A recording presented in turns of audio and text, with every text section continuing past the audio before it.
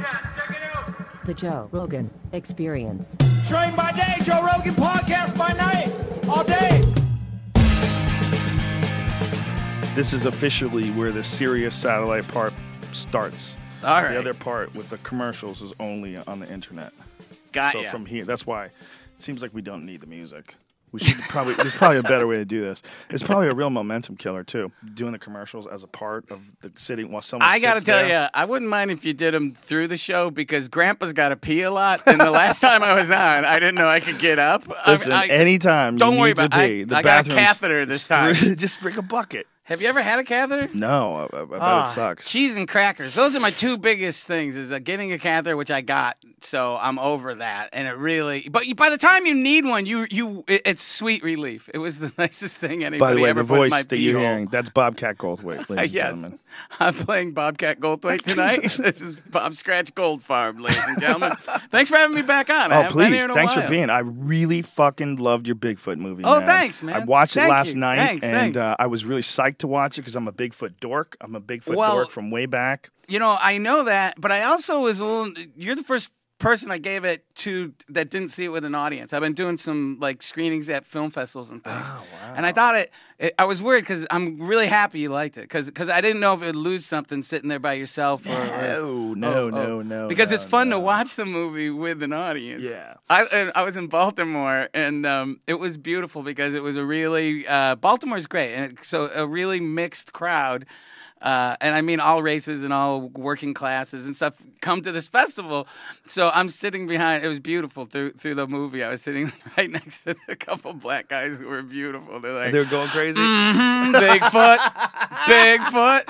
I can't tell you which part, but I was thinking, I go, Yeah. Bigfoot. And they were yelling, and made me so happy. Well, there was. I had to ask you about something before we got on the air because it was such a creepy movie. There's so many moments, and I didn't want to give away any spoilers, so I knew. I'm like, I gotta ask him this before the podcast about that, starts. yeah. Well, yeah, and yeah. So I try not to talk about some of the things that are revealed, but I do talk about a lot of the movie. I'm really happy. Thank you. I mean, this is the first review. I mean, I got a couple. I shouldn't say that. There's some nice reviews online, but that's really nice. So. I loved it. Great. And one of the things I loved about it is you are completely true to Bigfoot lore. Like you added in all the stuff that Bigfoot hunted, like the knocking and the howling sounded exactly like a real Sasquatch. Yeah, and supposedly I didn't go in to be snarky. I mean, I think the movie's got stuff in it that's funny, but I wasn't trying to, I wasn't trying to mock believers in Sasquatch. I just, because of a couple of reasons. One, I've always saw myself as an outsider, so why am I going to pick on one of the most picked upon subcultures? I was talking to Dan Harmon, and we were breaking it down. Like, in picked upon or misunderstood groups, it goes like Ren Fair enthusiasts, then it goes Taliban, and then Sasquatch enthusiasts, like as far as people will cut them some slack or try to understand where they're coming from. Yeah, that's hilarious. That's so true. Poor Sasquatch hunters. They don't catch a break ever. Well, I went to where the Patterson-Gimlin footage was shot. That was and that was the germ of the whole movie for me. Really, was it was me since I was 9 years old wanting to go to that site. That's really, and then I happened to make a movie. But that's the reality of it. This show that I'd love to tell you I didn't well up, but I did. I'm sure you did. Of course you I do. would too. It's crazy. I don't believe in that footage. I think that Bobcat Patterson footage is utter horseshit. Really? Yeah. But why? Well, this will be good. First of all, because there was a guy that says he did it named Bob Hieronymus. Yeah, Bob Hieronymus. And But Bob there's a Hieronymus video. can't find it on a map, though. He can't find Bluff Creek on a map, or he couldn't. I mean, he was gone, but... Yeah, well, just because there's a lot of places I've been that I couldn't find on a map. Yeah, that's true. I go home to Syracuse, and I go, I know I lived here. I know I lived on this street. I know that's where Dougie Toole and I hit Danny with a shovel, but... I went back to where I went to high school. That sounds like I killed recently. someone. I want to clear that up. I did not. Where'd you go to high school? Newton South, Okay, Massachusetts. yeah. I But went. you grew up Jersey and No. Massachusetts? But Jersey was born. Yeah. But I lived in San Francisco. It was a long story, but age first 1 through 7, I lived in New Jersey. 7 through 11, San Francisco. 11 through 13, Florida. And then 13 through 25, probably New York, Boston, and then New York. So 25 New York, 27 LA, and it keeps going. It makes for an interesting person. The only It makes you a clunker in very that insecure list. childhood. Yeah. Were you the new kid every time? Fuck everywhere, man. Really? Yeah, that's why I learned martial arts. I got tired of people fucking with me. Did they beat you up? Yeah, people always threatened to. I got lucky that I avoided it. But you're a funny guy. I mean, didn't you use that? I wasn't very funny. I'm gonna be honest. I wasn't. You could have had writers. I mean, you didn't. Sometimes you got good delivery. I wasn't comfortable enough to be funny. I probably would have been funny around people if I got to know them really well, but around in class, that's fascinating. I wasn't very. So you're really quiet. Yeah. And then getting picked on, and then you learn how to kick ass. But how often did you actually have to use it? Never. Yeah, that's the thing, right? I've got one fight in high school. It was really quick, and it was I probably could have avoided it. Like sometimes I think about it, I could have avoided it. And do you regret you didn't avoid it? Wow. A little bit because I hurt the kid. Sure. But I didn't hurt him bad. How I just hit him in the stomach. How long was this fight? It's pretty quick. Yeah, it's about how long? But it was at a point where I was competing. I was competing a lot in martial arts tournaments. So this guy hit you. I mean, he was going to. And then you took him out. Yeah. With how many hits? Okay, it was just one. Yeah, that's. But that's kind of badass. But now, if you didn't know that, if you didn't know you could do that, you wouldn't respect it. Well, it's also I probably did it to show off. I could have avoided it. I could have avoided it. Like even though he was kind of a dick. Got you. He's also a young kid, just like me. We're both retarded. Yeah. And testosterone squirting out of your ears. Yeah. You make mistakes. Sometimes you start things you don't even want to finish, but you're stuck in a quagmire. Yeah. And was there people around? Yeah. That had to be the last fight. I mean, no one probably messed with you after that. Well, I mean, people are always. If you are looking for trouble, you're going to find trouble. Right. I never looked for trouble. Right. But when you're in high school, there's unavoidable situations where you don't even want to be somewhere. You know what I mean? In your life, you have control over what you choose to do for an occupation. And who you're with. The kind of people. But maybe my shape and everything protected me from, you know what I mean? Like if you kick my ass, it's embarrassing. Oh, you kicked Goldthwait's ass? Oh, big deal. You kicked the fat doughy guy's ass, and did your fist get stuck? Was there suction noises? But I never was like I always wanted to avoid conflict. Of course, it's the only reason why I ever learned martial arts at all was so that I would be scary enough so people left me alone. But I mean, and I always there's a bit in my act about the voice of death, and that's I'm gonna kill you. That guy's gonna kill you. A guy who's like I'm gonna kill you. Yeah, he's just some dumb drunk jock that his buddy's got to pull him off him so he doesn't get in a fight with you. I've met so many scary people in my life, as far as physically scary people, especially all the years working for the UFC. Right. Like the idea of running around in the same world as some of these people was fucking terrifying. Right. Because most UFC fighters are very calm and they get it all out in the gym. But if you zig when you should have zagged and you run into the wrong person in the wrong time, like many people have, it's up to them whether or not you stay safe. It's up to them whether or not they just beat the fucking shit out of you. I've seen it happen to people before. It's really. I saw a guy get knocked out in Denver. I was at the Comedy Works in Denver. It was a really cool place. And I saw something happen that totally didn't need to happen. There was a guy who was walking down the street and he was really fucking drunk, and there was another guy who was sober. And the guy was drunk, said something stupid to the guy who was sober, but he wasn't a threat. It was clearly not a threat. Right. But then the guy who was sober just beat the shit out of him. And you could tell the dude was totally impaired, and the other guy was stronger, more athletic. Anyway, he was just looking for an excuse to beat the shit out of somebody. He just wanted to beat someone up. It's like the heckler figures out they're going to heckle, and the guy who gets in a fight, before they even leave the house. I mean, I really believe that. Some people do, yeah. I think a majority of them draw that in. Well, I don't know how we went from Bigfoot to ass kicking, but that's all right. I mean, it doesn't matter. But it's like I'm not proud that I have the ability to really. And I'm not known for this. I mean, a lot of folks aren't familiar that I do stand up, but that I can really decimate someone in the audience. I can really. I mean, I bet you can. Really bad. And in fact, I truly don't usually even. My daughter, my new wife, the 09, my exes, they all would. You call her the 09? The 09, yeah. She's still got the new car smell. She's so like. The 09, they see this like switch go on, and they leave the room. They get uncomfortable, and it's just like, rah! And I'm really not proud of that. That it's a horrible skill, Well, it's a defense mechanism for doing stand-up, I think. But, like, you don't even... I mean, when it gets going, I truly don't know. Yeah. I mean, you talk about the comedy works, man. It was this... oh, my God. You know how people will yell out where they're from? And there's this horrible night there. And I love the comedy works. I think that's probably, if not the best club, it's one of the best in the whole country. But one of those, horrible shows. And people go, do the voice. They want me to do this voice from how they know me from years ago, and I'm not doing it. And then this woman in the back of the room, she goes, I'm from Aurora. And I go, I know, you've learned to sit in the back. And I truly didn't think of that in advance, and I felt... Did I feel bad? It was such a weird response that even the crowd, like, kind of didn't even go, whoa. They kind of just pretend they didn't hear it because it was so weird and horrible. But, like, I really kind of, the switch goes and I say things. And I'm not saying I don't take responsibility for them, but I'm usually later on kind of surprised that I said it. I berated a table full of women this one night. And they were very, they were acting like the show was all about them. And I just berated this table of women, and then one stood up sobbing, and she's like going, by the way, I forgot even what I said.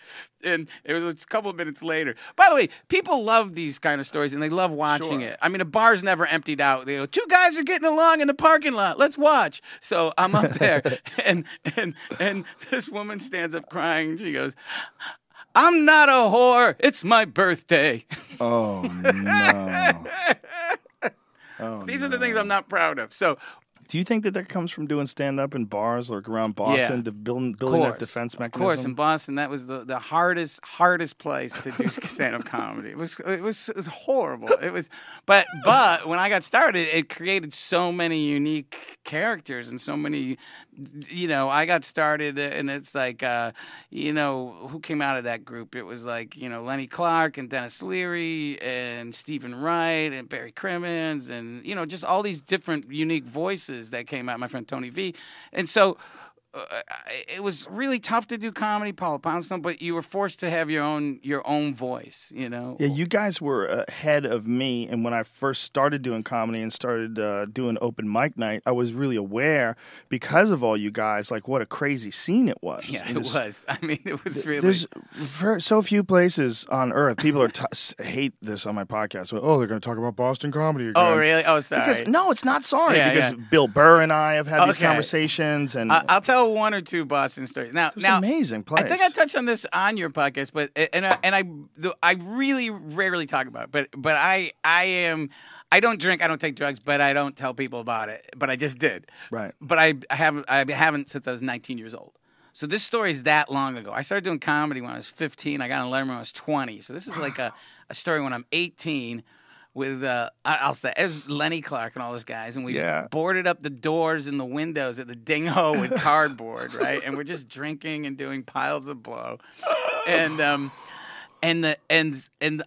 all night, and then the door opens and it's like smoky and backlit because the sunlight's pouring in, and it's a bunch of cops come walking in, and I'm just high and gacked out of my mind, and I'm going to jail. I'm going to jail. That's all I'm thinking.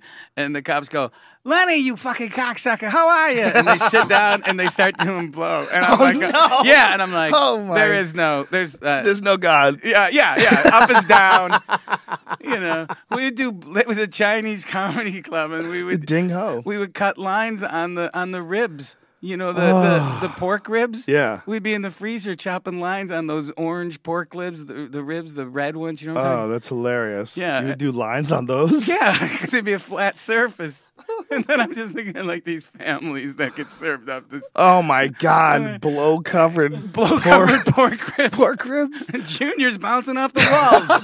Whenever we go to the Ding-Ho, he's so animated. Now, this was like in the 80s. Did you guys get real coke back then, or was it all chopped up still? I think we were getting high, yeah. I mean, no, but you know what I'm saying? Like, I don't know the difference. I mean, I've never done coke. So, oh, really? Well, I did it, and then and like I said, I stopped everything when I was 19. I know people don't believe that. The folks who do it, though, will tell you there's like rock star coke, like pure coke, which is amazing, and then there's like, Tom Sawyer from Cobb's? Sure. Yeah.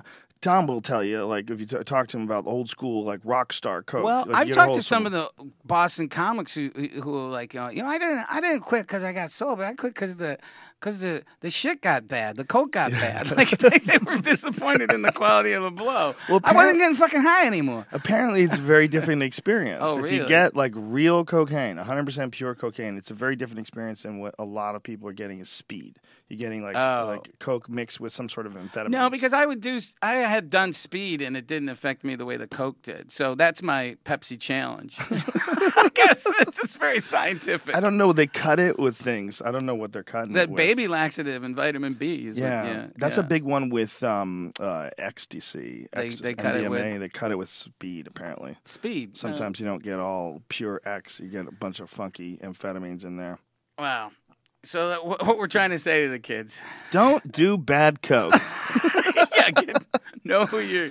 Yeah, So you guys were doing it with the cops. With the cops. I mean, there would always be stories like that. You know, guys. Guy would steal some guy's joke, and then somebody's arm would get broke. I mean, it was not. I mean, it really. That's the reality of it. Well, Dane Cook was on the podcast once. He and I were talking about how the guys who were doing comedy were men.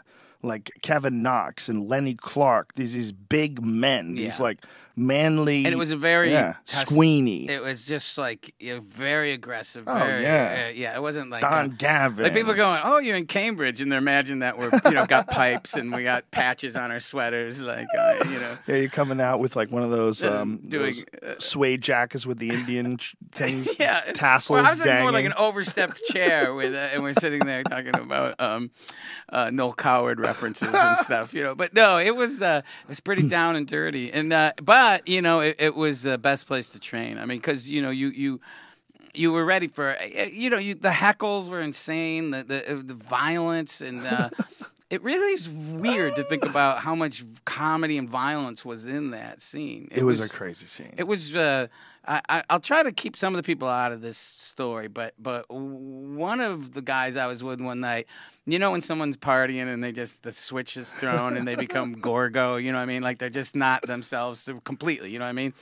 And one of our buddies insisted that he and I were Vikings, and he was really the commitment he had to this character was he was a Viking and he was holding me in a headlock, and he wouldn't let me go, and to the point where it got creepy. Like, he was just dragging me around the bar. It was funny, and then it went for a long time. Like, I was, and I couldn't do anything. He was much larger than me. And then Barry Crimmins, I remember at the time, had a cast. And the guy who had me in a headlock, who, by the way, is a friend. He just had a rough night that night. He says...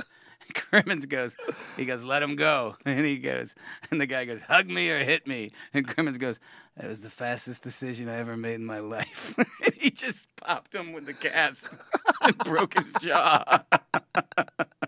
That's hilarious. So that's comedy. Yeah, it was crazy. It was mayhem. It really was. I came just behind you guys, and one of my big regrets was that I never got to perform with the Ding Ho because it was so legendary. Yeah. Well, it was because the comics were in charge, basically. The booking and the all that stuff. So it was crazy. Well, that's sort of how the Comedy Store used to be, except for the booking aspect of it. The comics were never in charge of the booking of it, but there was no real crowd control. It was all comics working the booth. Comics would work at the door. The Comedy Store was like, it's all comics working there. Well, this was pretty much mayhem. This guy, Shun Lee, he ran the Ding Ho, and he talked to me maybe twice. One night I go out on stage and I'm doing my character and I'm full bore, right? And then I stop and I say, hi, this is my real voice. I'd like to gut and clean some fish tonight. Does anyone have any fish? Really straight. I'm saying this, and my roommate raises his hand. He pulls out this big fish. Now the fish had been in the trunk of his car, so it was rancid. No! So I just gut the fish and gut entrails, fish entrails all over the stage. And this woman just contact vomited as soon as she smelled it. Just like, so I'm a professional. I put the mic right down to her so you can hear her retching over the PA. Jesus! So this chick's puking up. There's fish gut, vomit all over the front of the stage, and then I go, well, thank you, good night, and so the next guy Was Bill Campbell around when you were around? This guy, a really sweet guy, but his act is, talking about, relationships. Men go to, Yeah. It's just guts and fish. And he goes, so his act is destroyed because of this kind of stuff. Very nice, wholesome kind of act. And then I did this. And then Sean Lee, there's the only time, first time he talked to me, he pulls me over to talk to him. He goes, Bobby, you weird. You weird. That's all he said, Bobby, you weird. Wow, what a great boss. Yeah, that was, it was Bobby, weird. I still did this, second show. Don't do the fish, Don't do the fish. No more fish. That is hilarious. But yeah, so it was. What year did the Ding Ho end? I don't know. I was gone by the time it met its demise. But when did you bail? When were you out of Boston? I went to San Francisco. It was all pretty quick. I got on Letterman, and then it was in the early '80s. I can't. Really, I was half in and half out of the different cities, San Francisco and Boston. So it was like '82, maybe '83. I started in '88. Oh, wow. So it was way after. Yeah. The Boston comedy scene, when did it really start? When was like the birth of it? It was before I got there, and I got there at the the end of 80 probably. Did you see Fran Solomeda's documentary? Oh, sure. Yeah. Isn't that amazing? I'm a little bit in that. Yeah. It taps some of it, but there's still... Yeah. There's still stuff that was... he did a great job. But it wasn't raw dog. Well, there's just some things in there that, Well, the one thing is funny is that I watched that movie with Lenny Clark, and part of the story is that these guys don't like me because I get on Letterman, And that was true. I mean... Oh, yeah. And they got really mad because I'm, I don't know, younger than them. I come in from Syracuse. I get on Letterman, like, probably in a year or so. Right. I would have been pissed, too. But, Lenny would be, and Lenny and I are friends, actually. We're going to do a project together. But at the time, Lenny was really pissed. He was like, he's throwing me into a wall. What the fuck is it's not your turn. What is that? That was a thing with that place. It's like they felt, it was almost like a union gig. It's like you didn't put in your seniority. Yeah. So that became part of that movie. But, I sat there and watched it with Lenny, and we just kind of laughed together, and I watched it with my daughter, too. It was really great for my daughter. It was really cool to have her watch that. Wow. Yeah, I have a pretty good experience. I'll tell a good story if you don't mind. We got to go about my daughter. So my daughter is a costumer. She works in commercials and movies and stuff. And I'm very proud because she's taking a creative life, and she does great work. We work together, and my wife and I, we all work. And everybody works when I make a movie, all my friends and family. So, but I get this text from my daughter. She was working on that project, and it says, Dad... Maybe I shouldn't say this one. Oh, I'm in the middle of it. So she says, Dad, I have a disaster. She says in the text, she goes, I have diarrhea, and I went into Russell Brand's dressing room, and I'm using his toilet, and he doesn't know I'm in here, and he just came back in.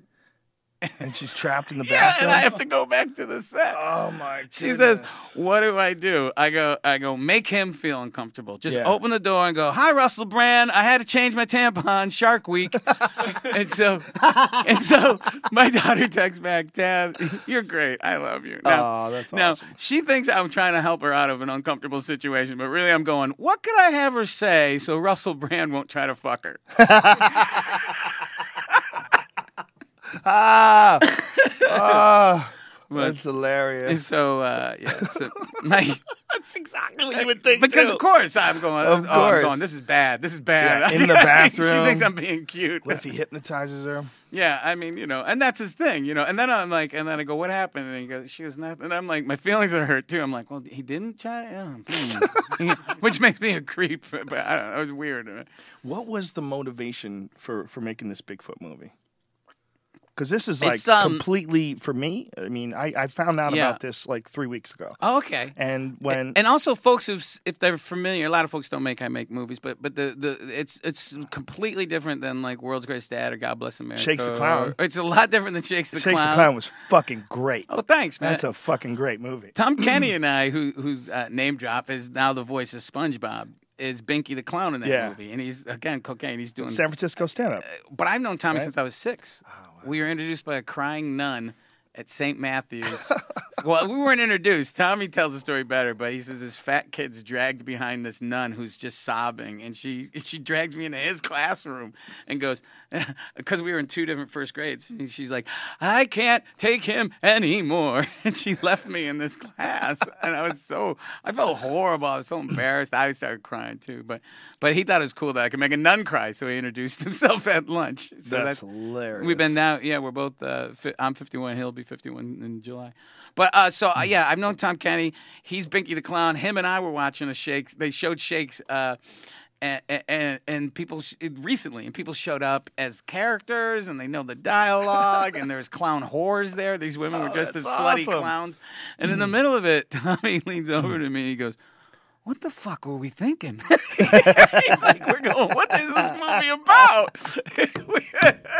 And the crowd was really eating it up. It was like that Shatner sketch on SNL. We were like, get a life. We were really wigged out by the. But, if you make a movie, you better be willing to talk about it. Oh, yeah. Because even my small indie films that I do under the radar and they play festivals, you're going to talk about them for the rest of your life. So you better kind of stand by it. And that's part of this movie was that I've always been fascinated with Bigfoot. I've always been super interested in the Patterson-Gimlin footage, and so I it wasn't that long ago. The 09, she's like saying, she knows me. She goes, go to your Bigfoot. So I put about 1,400 miles on the car, just in California, just driving around famous sites, talking to different people until I made it all the way up to Willow Creek, And so you did this just to sort of form the idea in your head? Yeah. Well, I didn't have a movie. I had a different movie in my head, which I still think I'll write because I thought it.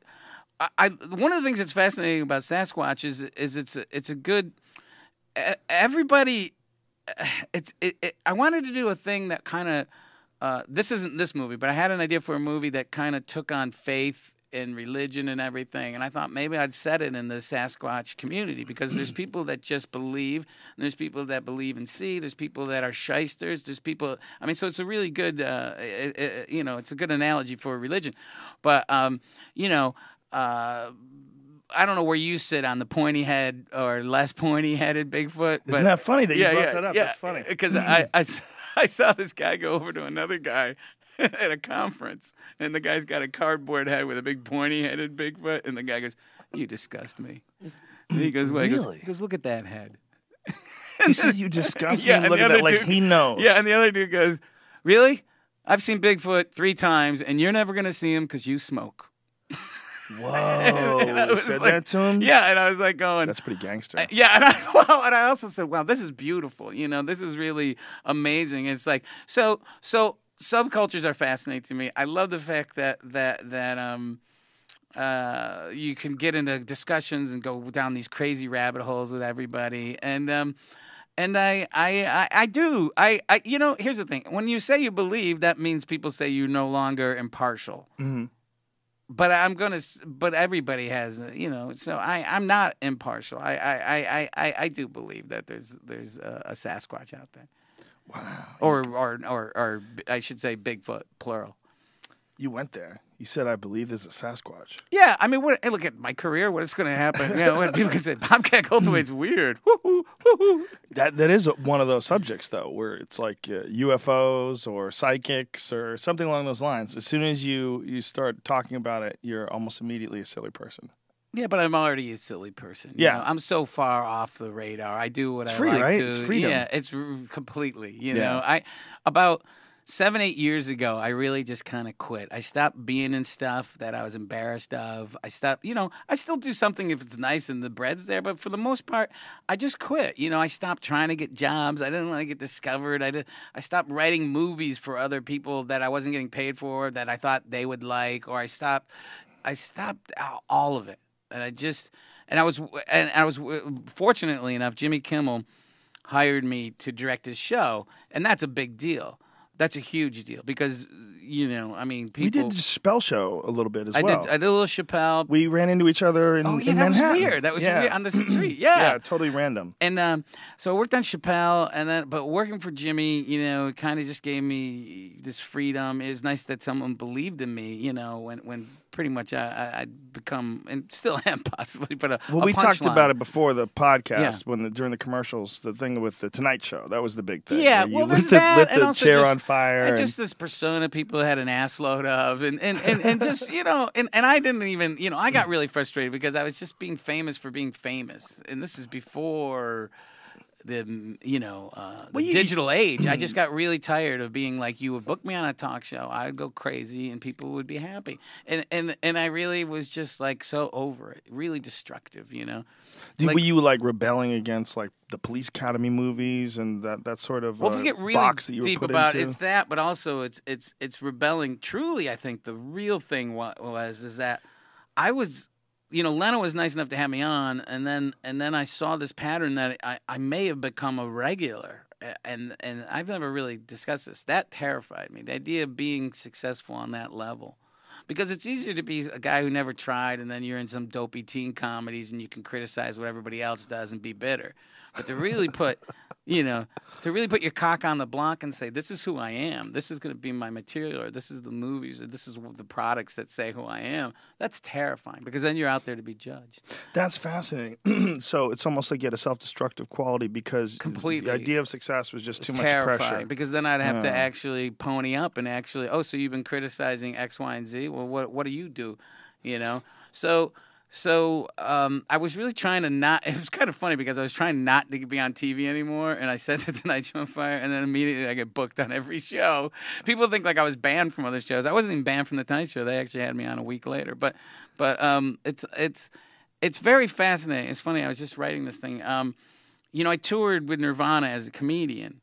And there would be times where, I was, it was a few nights where I was sitting up with Kurt, and, we were exchanging stories, like, him showing up in drag in a gown for a headbanger's ball, and nobody getting that. That's pretty funny. Especially it was funny to him because he's getting asked to go on a metal show, so he thought it'd be funny to show up in drag, and everybody's like going, "This guy, what?" And especially because he wasn't running around in lipstick going, "Wow," he just was comfortable in the drag. So it was, and he's talking about how nobody would get him, and it was really funny. And then I said, like I'd smashed up the Arsenio Hall show, did way more damage on that show. I remember that too. Yeah, I wrote Paramount Sucks on the back of it because they had fired him basically, and they gave him a raw deal. And it was just me trying to end it. I really related more to rock than comics. I just kind of kaboo, I tried to, and then. Were you upset though that you were like, did you feel like you were getting pushed into some like family box and it wasn't representing you like as a real visionary, as a real comic? A little of that, it's funny, people, I think the character would cloud people from hearing anything I was saying, I love Meet Bob. Meet Bob, thanks, I got it when I was cool. like, when did it come out? Yeah, I don't know, but yeah. I was just starting out. That's funny, because that album, like, I don't think people understood that I actually had material. I think they just saw me in Police Academy and stuff. That was what I was going to say. That was frustrating. It was really good comedy. It was really good stand-up. And I think a lot of people... I remember just thought you were like the crazy actor guy. Yeah. Like a lot of people didn't know. Like you didn't just have stand-up. You had like really smart stand-up. Well, it thanks, was really man. good stuff. But it was weird because I think I helped perpetuate it. Of course, I possibly... it's kind of funny when you go on stage and you do this persona, even people who are rolling their eyes start laughing. So it's hard to jettison it, especially when you go on the road and they're expecting it. It's weird to get pigeonholed. I just stopped. I was on the road and I realized, I don't dislike stand-up. I hate this fucking character. Did people totally expect it? Oh yeah, and they still do. Do the voice, and they get mad, But it's just I gotta be me, as corny as it sounds, I feel you. Yeah. So, but you gotta quit. You gotta, like, there's this weird thing in our society where it's like, you can't quit, and that's where you find when you're happy. You say, this isn't working for me. I thought, this isn't working for me, until you end up in a place where you go, this is what's working for you. Unfortunately, you end up there usually about 45.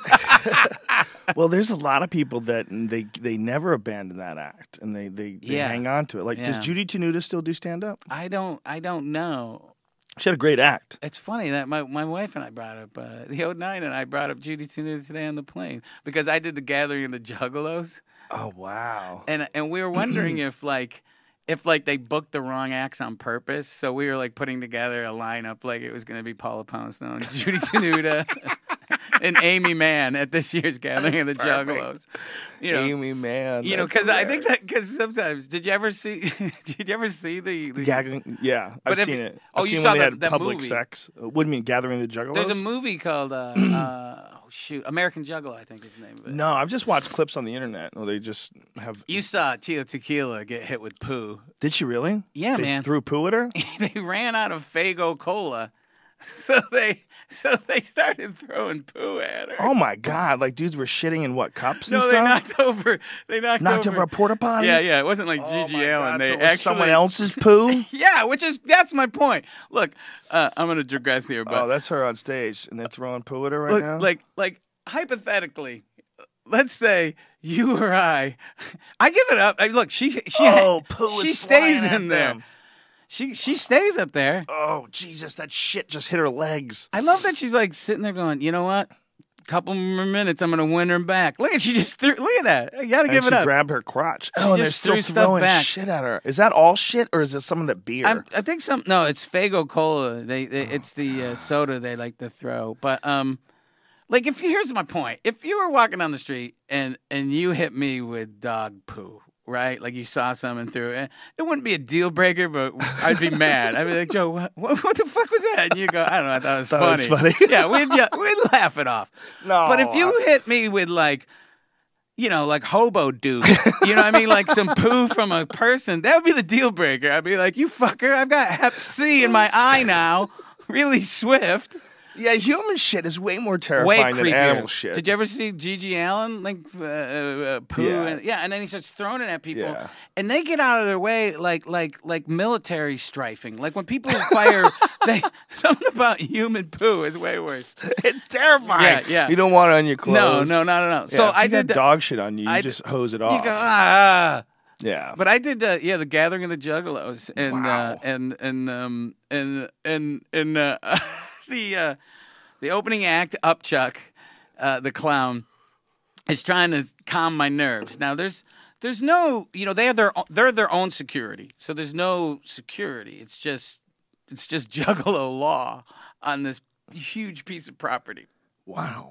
So it's just madness. yeah, there's fires going on and fireworks. Oh my God. People are always lighting fire too, like fireworks, like the way people light cigarettes, like casually. I saw a lot of that. It was really funny, Oh my where God. people don't jump out of the way. It's like some bath salts. And What is it like for you wandering Yeah, around amongst yeah. these people? Are they freaking out? No, because I didn't. Well, sometimes I get recognized. For the most part, I don't get recognized. But it was, we took a golf cart through the whole thing, and like I said, there's fights and people. I don't know what they were doing, but maybe you might know what this is. But suddenly people would drop, like there'd be like a group of people, and then you just see them drop, like they were puppets, and someone cut their strings. They just hit them. Like and, is it and like then they a would shake it choreographed up. thing? Like they're No, joking around? no. Like whatever they had been doing would just suddenly. Like a bunch of them would just drop? Yeah, it'd be like 3 or 4 of them. Obviously, they had just ingested or did something, and then all of a sudden you see them go dun, dun, dun, dun, like dominoes, and then they What get the up, fuck? and it was I don't know what that is. Oh my! Whatever it is not good. Yeah, well, so it's. I understand the idea of the Juggalos, by the way. I get it. I get it. It's a certain sect that's pissed off, and it's a certain group of people, and they do have the sense of community and family. I do try to be open-minded, and by the way, they were very nice to me. I should say that. That's a very good way of putting that. But while we were there, Upchuck's trying to convince me that it's not that scary of a gig, and he's driving me around on this golf cart, and he's like, you got to, and this huge clown, everybody's kind of either some guys are cut in clown makeup, but a lot of them are like obese, men and women. It's really like an incest survivors convention. Like, nobody's going to touch me anymore.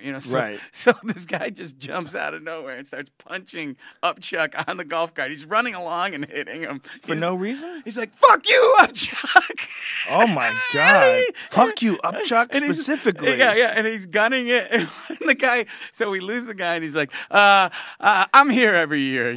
They know me. I'm like family. And I'm like, okay. So then he punched him in the face? Punched him right in the face.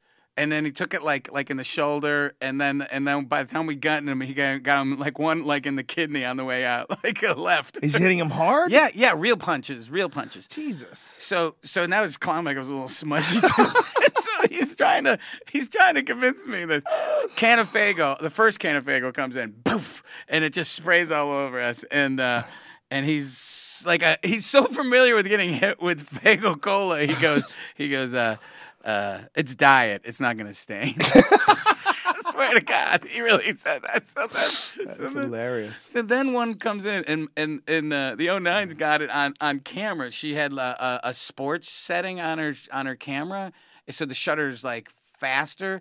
So we've got this shot. It's like the Zapruder film. We got this can of soda. This guy does a baseball pitch, and you see it whizzing seconds before it hits Upchuck right in the temple. No. Carac. And he just slumps over, and he goes, he slumps over the wheel, and he goes, I'm hurt bad. By the way, he's mid-sentence. He goes, something like that when the soda hit. Is that going to happen out of Dave Matthews? Carac! And he slumps over, and he's like, I'm hurt bad, Bob. He's calling me Bob, so I know he's really fucked up, not Bobcat. and I think he was out for a second. Oh, my God. So he hits the gas, and now, that's Upchuck. Yeah, that's Joel. And so it was like the golf cart I was on. That's crazy. So how old were you when this was going on, by the way? This was just now. So 51 years old. 50 years old. 50 years old. And so Upchuck is now full throttle, and I'm steering. Steer! And we're whizzing through the crowd like Mr. Toad's Wild Ride. And there's juggalos diving out of their way. So I love this. This is actually beautiful. He was concussed. His eyes were all fucked up, and he's like, God. And he's like, and we just went back to the trailer, and we're just being really quiet. And then he puts an ice cold Faygo on his side of his head. Oh, that's hilarious. For the swelling, because he's going, look. He's like, am I bleeding? I go, I don't know where the makeup starts and what's blood. I don't know what's right. His head just swelled up. A fucking can of soda to the head. That's hard. And then I'm not going to. He may or may not. It looked like he was doing some sort of stimulant after that too, because it's No, were you worried about your safety while this was all happening? Yeah. I once I got in, and by the way, I'm no stranger to hijinks. Says the man who lit the Tonight Show couch on fire. My wife says I have good ideas and bad ideas, and I don't know the difference. It's just ideas, and I treat them with enthusiasm. I may or may not have lit a quarter stick of dynamite in my backyard when I lived up in I think it was a half a stick. It was like half a stick? Yeah, and it blew up this watermelon that shot all the way like 3 floors up. It was that story goes and gets kind of gory, but I digress. So I'm no stranger. So like something explodes and my wife goes, "Is that an M80?" And I'm like, "No, that's dynamite." Wow. So I go up and I'm like, "Hey, where's my party people at?" No, I actually did a fine set. There, by the way, crowd was 1:00. I hit the stage. They like the tenacity. If you can actually hang, they're there. And my oldest brother was a biker, so I'm kind of familiar with kind of outlaw behavior. It's never that freaky to me. And it seems like it's sort of an agreed upon thing at this sort of a place. If you're gonna hang out with a bunch of people that are partying, they're calling themselves the Juggalos. Some soda's going to fly through the air. It's going to be some crazy. Right, you can't get mad about soda. But up to the point of violence. But the problem is if there's no law. Right. It's a little Lord of the Flies. Yeah. Like some dude, they thought he was stealing, so they physically I don't know what happened to him, but they tore his car apart, like just dismantled it. Whoa. Yeah, so it's a little Lord of the Flies. Yeah, I mean, I got paid in a plastic trash bag full of 20s. Really? That's actually kind of badass. Yeah, and then the cops are just at the lip, just taking people to jail. They had a bus, so we pull out, right? And the cops are going, "What's going on?" I go, "Look, I got a bag full of money. My name's Bobcat Goldthwait. I'm a comedian. I was big in the 80s. And they're like, yeah, okay. Nothing weird. You guys, whatever you want to do, I'm completely straight. And they actually found that really funny. That is funny. So they were looking for people to be drunk driving. And then they open up my bag of money and they're like, I should do comedy. And they're all busting my chops, but yeah.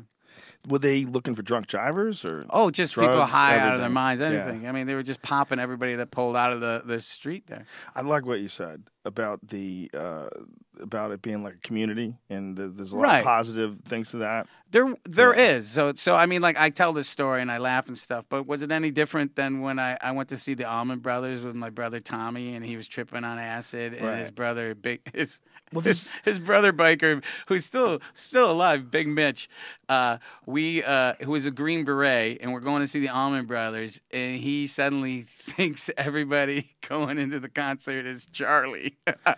Oh my God. It was the best ever. What year was this? Probably like 78. Oh my God. And I'm just like going, sometimes when things go crazy, that's the other thing about me. When during mayhem and chaos, I'm actually super calm. It's because you've been around it so many times. No, but like everyday life will flip me out. Like we were talking earlier, the line in the post office I can't handle correctly. I get upset and stuff. But mayhem, I get really calm. Really? Yeah, like a deer jumped out in front of us when we were up in Willow Creek, and I just said to my wife, I go, just stop the car. Like she goes, what do you think I'm doing? I get all zen, daddy. I don't know. That's pretty funny. That's better than the other way. Yeah. But the I know what you're talking about freaking out about lines and stuff like that. If you can't just stand still and relax, like in a line, and then they're nice and slow. It's probably like an ADHD thing, right? Well, when people are actually really freaking out. Well, it's the the 09 calls me a misanthrope, and I think that is not correct, because I think what upsets me is I actually kind of have. I try to think the best. I really do, even though I make movies where I'm shooting people and and all these weird things. I do kind of give people the benefit of the doubt. I truly do. When she said that, she goes, "You're a misanthrope," and I said, "You only say that because you're a person." And she's always afraid that I'm going off the grid, because at night she calls it my lake porn. Like she comes in and she's like, "What are you looking at?" And it's just me looking at look at this 80 acres. On a lake? Yeah, it's got its own creek. Are you looking at like houses? I'm gonna get the generator going. Oh yeah, go off the grid, dude. You and me. I think about that shit all the time. Go off the grid? Yeah. Just squatch all day? Just squatching. Just set up a few gifting boxes. Now, you went squatching. Yeah. I went for this new show I'm doing. Did you start it? Yeah, the show started. It starts airing July 16th on the Sci-Fi Channel. It's called Joe Rogan Questions Everything, and one of them is Bigfoot. And I've had a Bigfoot fascination since I was a little kid. When I was a little kid, I was camping in the Pacific Northwest with my stepdad, and there's a dude who was up there who was a trapper, and he had like these animal skins and shit. He was killing animals like bobcats, which I didn't think was kind of creepy at the time. I think that's really creepy. Well, I was only 7. No, I meant me. Yeah. But and he told me about that all these people have had these Bigfoot experiences up there, and the way he was describing it, I barely remember. It's like a really whispery memory. But I remember that's what started me off on. Then I was always into monsters and shit when I was a little kid. I loved horror movies. So then I started like reading up on Bigfoot, and then I watched the Patterson footage. Eventually, I saw In Search of Bigfoot. In Search of is the one that turns everybody around. In Search of. Did you see Boggy Creek? Because that was I saw. So that I think that had Boggy Creek. I didn't go back and revisit it, but I think that movie probably had a lot to do with my movie Willow Creek, actually. Well, then I got addicted to that show, Finding Bigfoot, too. Have you watched Sure, about it all? Sure. Actually, Cliff and Bobo showed up. I showed the movie up. I went back up. I showed it to the folks that are in it because a lot of actual folks from the Bigfoot community are in the movie. I mean, and how can we sell this movie? I mean, I'm just starting without to play. saying anything about it. Well, I'm just started playing festivals. The thing that I'm really happy is Bigfoot folks seem to really like it. Like Cliff said, this is the best Bigfoot movie he's ever seen. Listen, this is a great horror fun movie. It's a great fun movie. Yeah, but I stay really true to be Bigfoot. hard. I don't. Yes. I try not to be cheesy and. No, I didn't want those guys to. I don't want to talk too much about this movie Right. because I don't want to give any of it away because I want people to see it. It's you or me? I think it's. Oh, it's me. Oh, can I tell you one quick story? Yeah, sure. I'm having a blast. I know you. Thanks for having me. Oh, please. Thanks for being on. I'm having a blast, too. So you've got that American Werewolf in London, which I love that movie. Yeah, me too. So that blew my mind when I saw it. Now, where did you get that? Is that from? There's a guy named Pat McGee. He's a special effects guy, and he designs, if you go to McGeeFX.com, he designs a couple different things, like he does an Alien, like from the movie Alien, and he just reconstructs life-size replicas. It's crazy. Yeah, it's he's really got a awesome. mold, and he uses yak hair, and it's incredible detail. Well, one of the many, I don't know if you ever heard this myth, but one of the many myths about the Patterson Gimlin footage is that it's John Landis in the suit. Have you ever heard that? No, I haven't heard that. Okay, so I've heard this, and I thought, and so one morning, I love American Werewolf. I love John Animal House and all that stuff. I mean, that was me too. John Landis is of course brilliant. So, but I don't know him. So I get a hair up my ass, and I'm like, I got to get to the bottom of this. So I shoot my agent an email, and I say, got this idea for a TV show for John Landis. Myself, total lie. I said, can you get me his email? And so she gets me his email. So I write him an email, and I'm going to read it to you because so he and I had this exchange. And I say, hi, John. I'm writing an article about the Patterson Gimlin footage. I'm not. I was just lying. So thank God he's a nice guy. And was wondering, would you be kind enough to let me interview? Okay, so I go on, and I say, I want to clear up the rumors that John Chambers made the suit and that you were wearing it. So quickly, I get this email back. Dear Bobcat, I am definitely not the guy in the Bigfoot suit in the Patterson Gimlin footage. What publication are you writing an article for? How did you get my email address? That's funny. But I sent him back, and we went back and forth, and he was really cool. Actually, I think he's probably tired of answering that question. Yeah, but I'm sure. One of his early, he did a great movie. It's called Schlock, where he's in a gorilla suit. You've probably seen it. There's like a gorilla with a space helmet on. No, and it's a kind of famous image, and it's him directing the movie. I love it in the gorilla suit with the space helmet. Really? Yeah, because I got a great. I love this. There's a photo of me directing Shakes the Clown in a clown suit, and I'll never be in something I direct again, And I'm like fucking, I'm like dead serious, and everyone's laughing, and I look like such an asshole with no sense of humor in a fucking clown suit. So it's called Schlock? Schlock, yeah. Never heard of it. Yeah, let me double check. But yeah, it is called Schlock. But so I'm a big fan. I wasn't coming from Schlock. I wasn't coming from a big snarky place. I sincerely was a fan of Landis and stuff.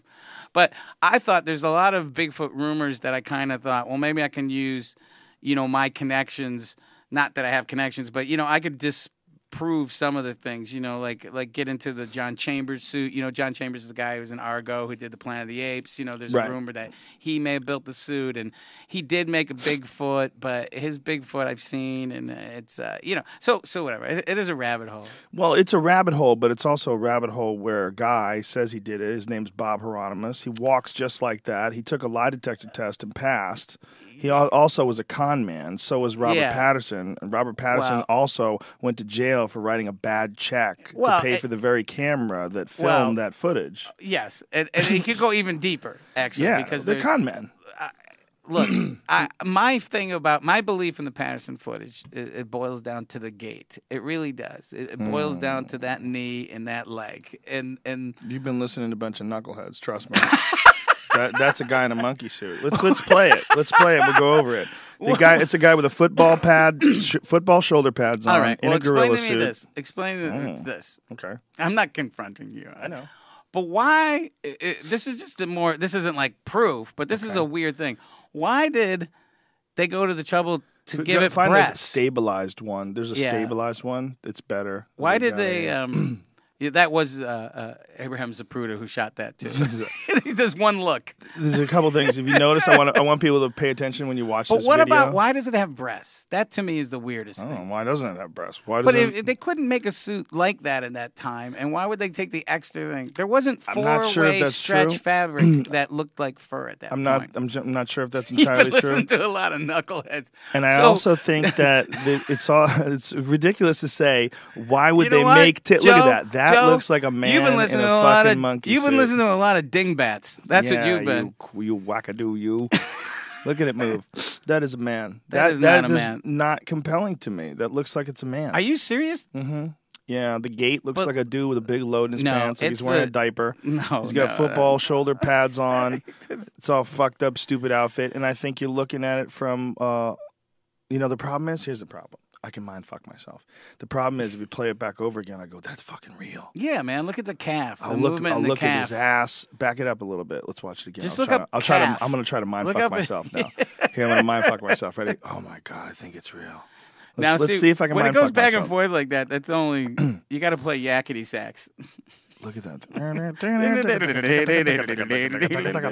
Benny Hill comes out and slaps. Look at it walk. Let's zoom and stabilize on the Bigfoot.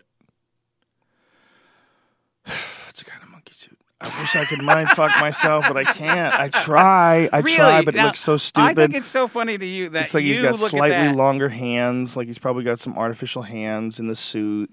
And if you watch this, look up Bob Hieronymus, Bigfoot walking. But have you ever seen? There's some footage of him. I am fascinated. Split screen with Bob Hieronymus walking on one side of the screen and the Sasquatch. And goddamn it, Bob Hieronymus was a big, gangly Sasquatch-looking motherfucker. Let's take a look. And he passed the lie detector test. Yeah, but that's not valid. Yeah, but I mean, when the guy walks like a duck and quacks like a duck. He told the story so many times he started believing it. It's possible. He might have O.J. Simpson the whole thing. I think you can do that to yourself. I believe it 100%. 100%. You believe what? That you can convince yourself? Sure. My memory of my childhood is so goddamn foggy. I could go one way or another way and start telling a story about it one way, and then by the time I get 10 years down the line, I don't even fucking remember what really happened. Your childhood is so bananas. Now, do you spend time trying to piece it together, or do you move past it? What do you mean? Well, I mean, it's pretty nuts, the moving around, and I've heard you talk about it in the past. But the moving around was nuts, but the really nutty thing was the martial arts. Competing in martial arts tournaments throughout my high school years, that was the nuttiest thing. Because I was a child, and I was having martial arts competitions against grown men. Wow. Like, my instructor was crazy, and he made me fight grown men when I was 15. So, like, from the time when I was 15 till I was 21, all I did was full contact martial arts tournaments.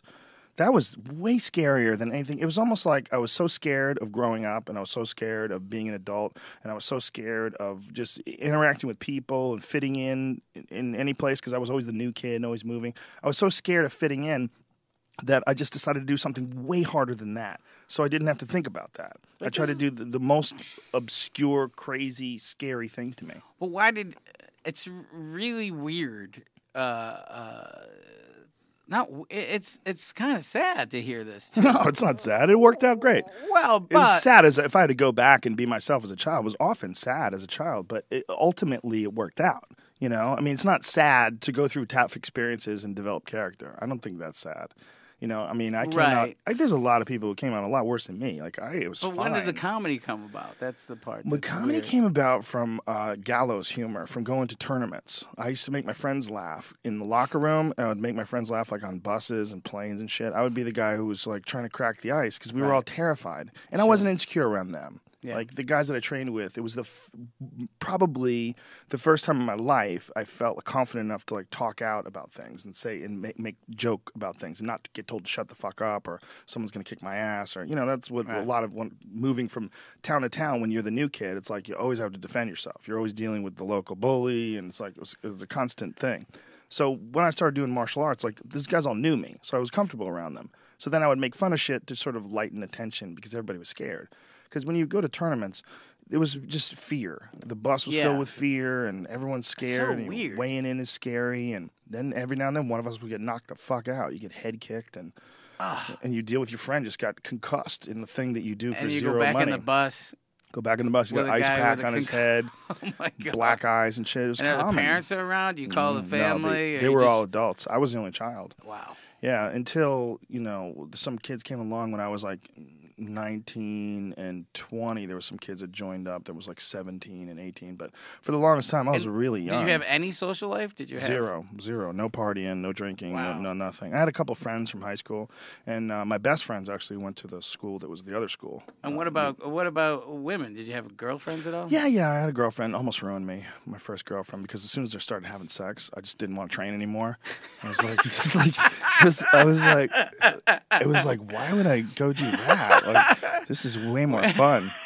Does everybody know about this? Yeah, it was ridiculous. I was like, this sex is way better than martial arts. Getting my face punched in. Yeah.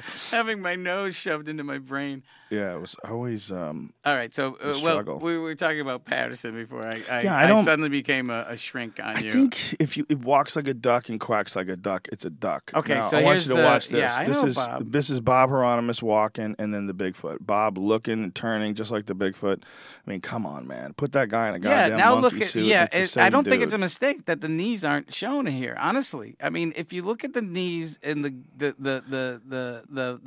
way the calf goes up. You ever walk with ice skates on? Yeah. But you know how ice skates don't bend right, and when you had to pick them up and make like an exaggerated walking motion. Right.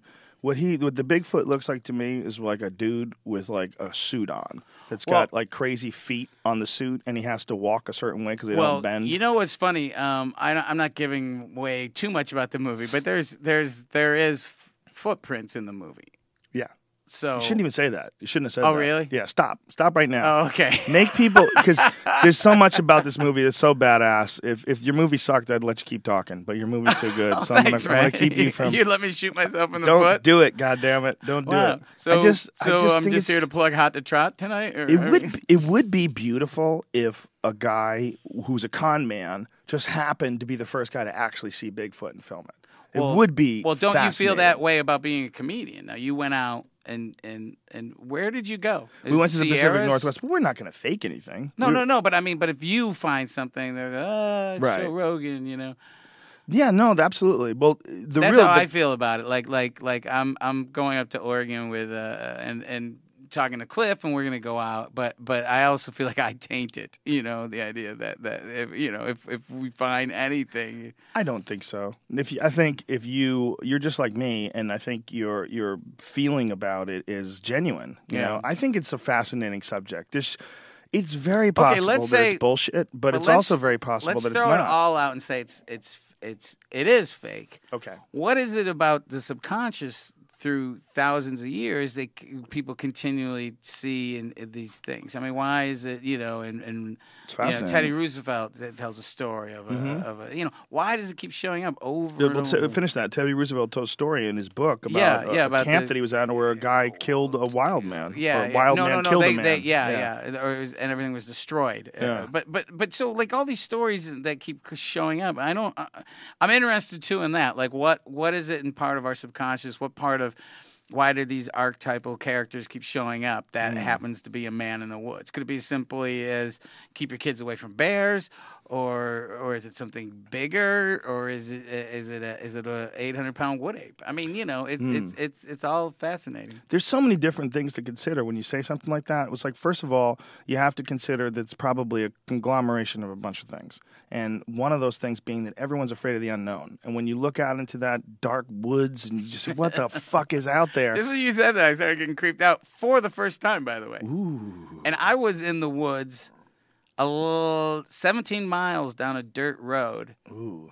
11 hours from L.A. north. Then we go to Willow Creek. Then you drive about 40 minutes to Orleans. Then you drive up this road. Then we drive 2.5 hours down a 17-mile dirt road to get to the location. So there's no phones. There's no planes going over. Saw 2 mountain lions.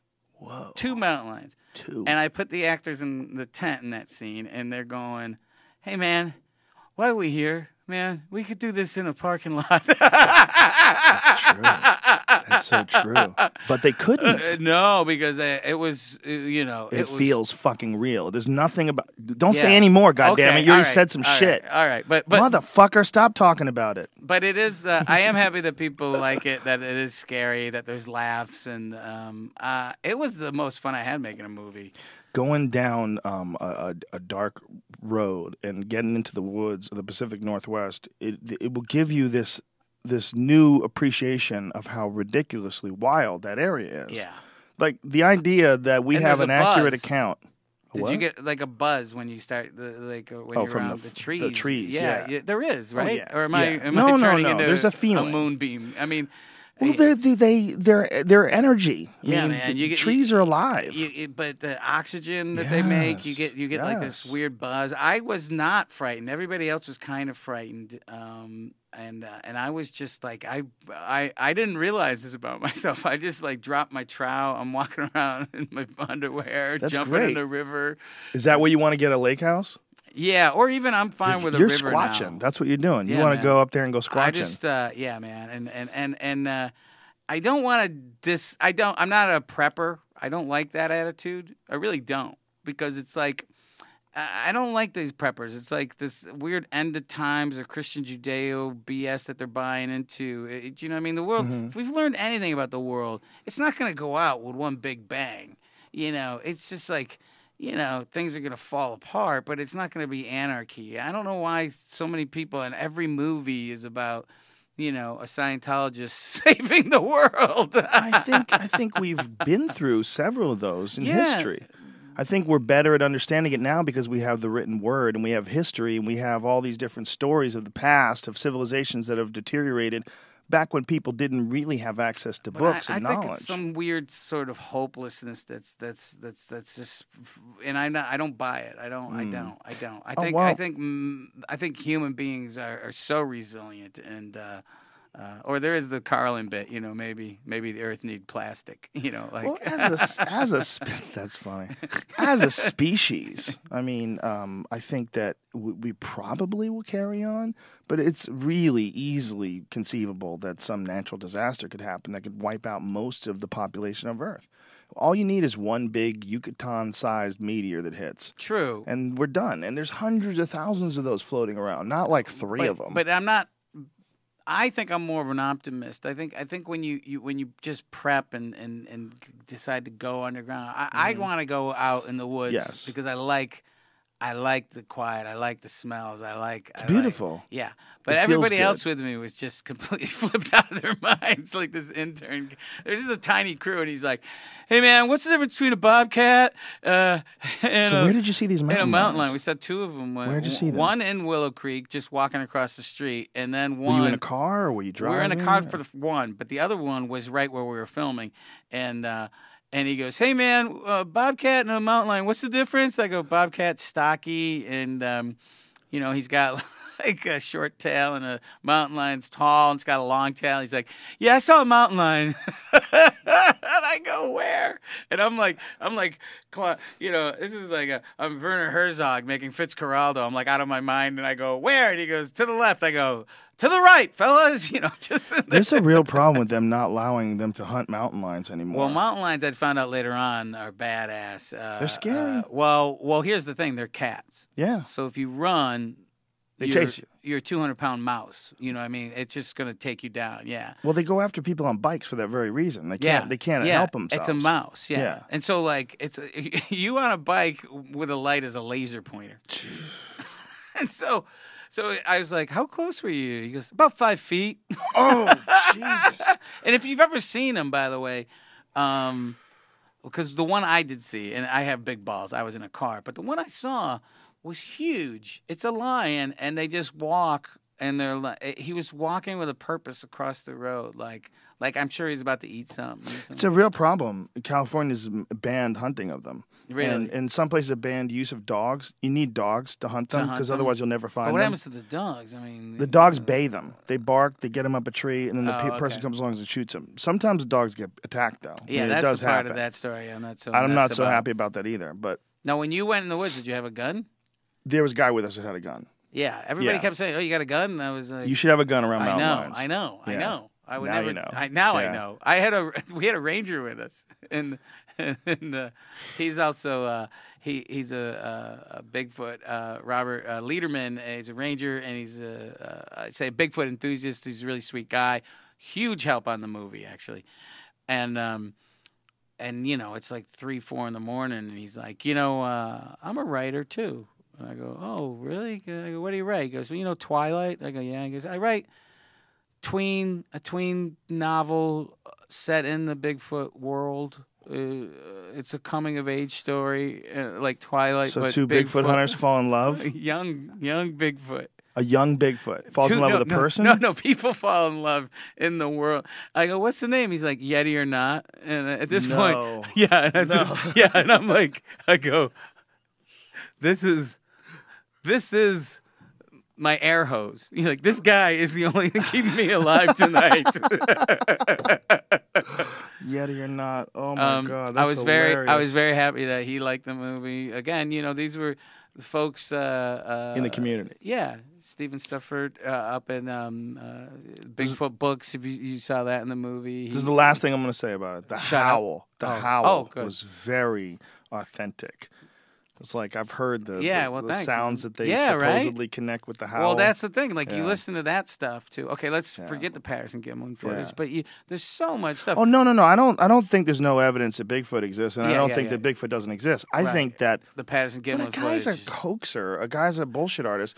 I met people when I was up in the Pacific Northwest that knew the Patterson and knew the other dude too, Bob Gimlin. Hieronymus. Oh, Hieronymus, the guy who wore the suit, right. And they said those guys were bullshit artists. They were always trying to make money, and they'd been trying to do it for a long time. They'd had someone else make a suit. They had someone else make a suit, and it didn't work, and so they had this. Well, but Patterson.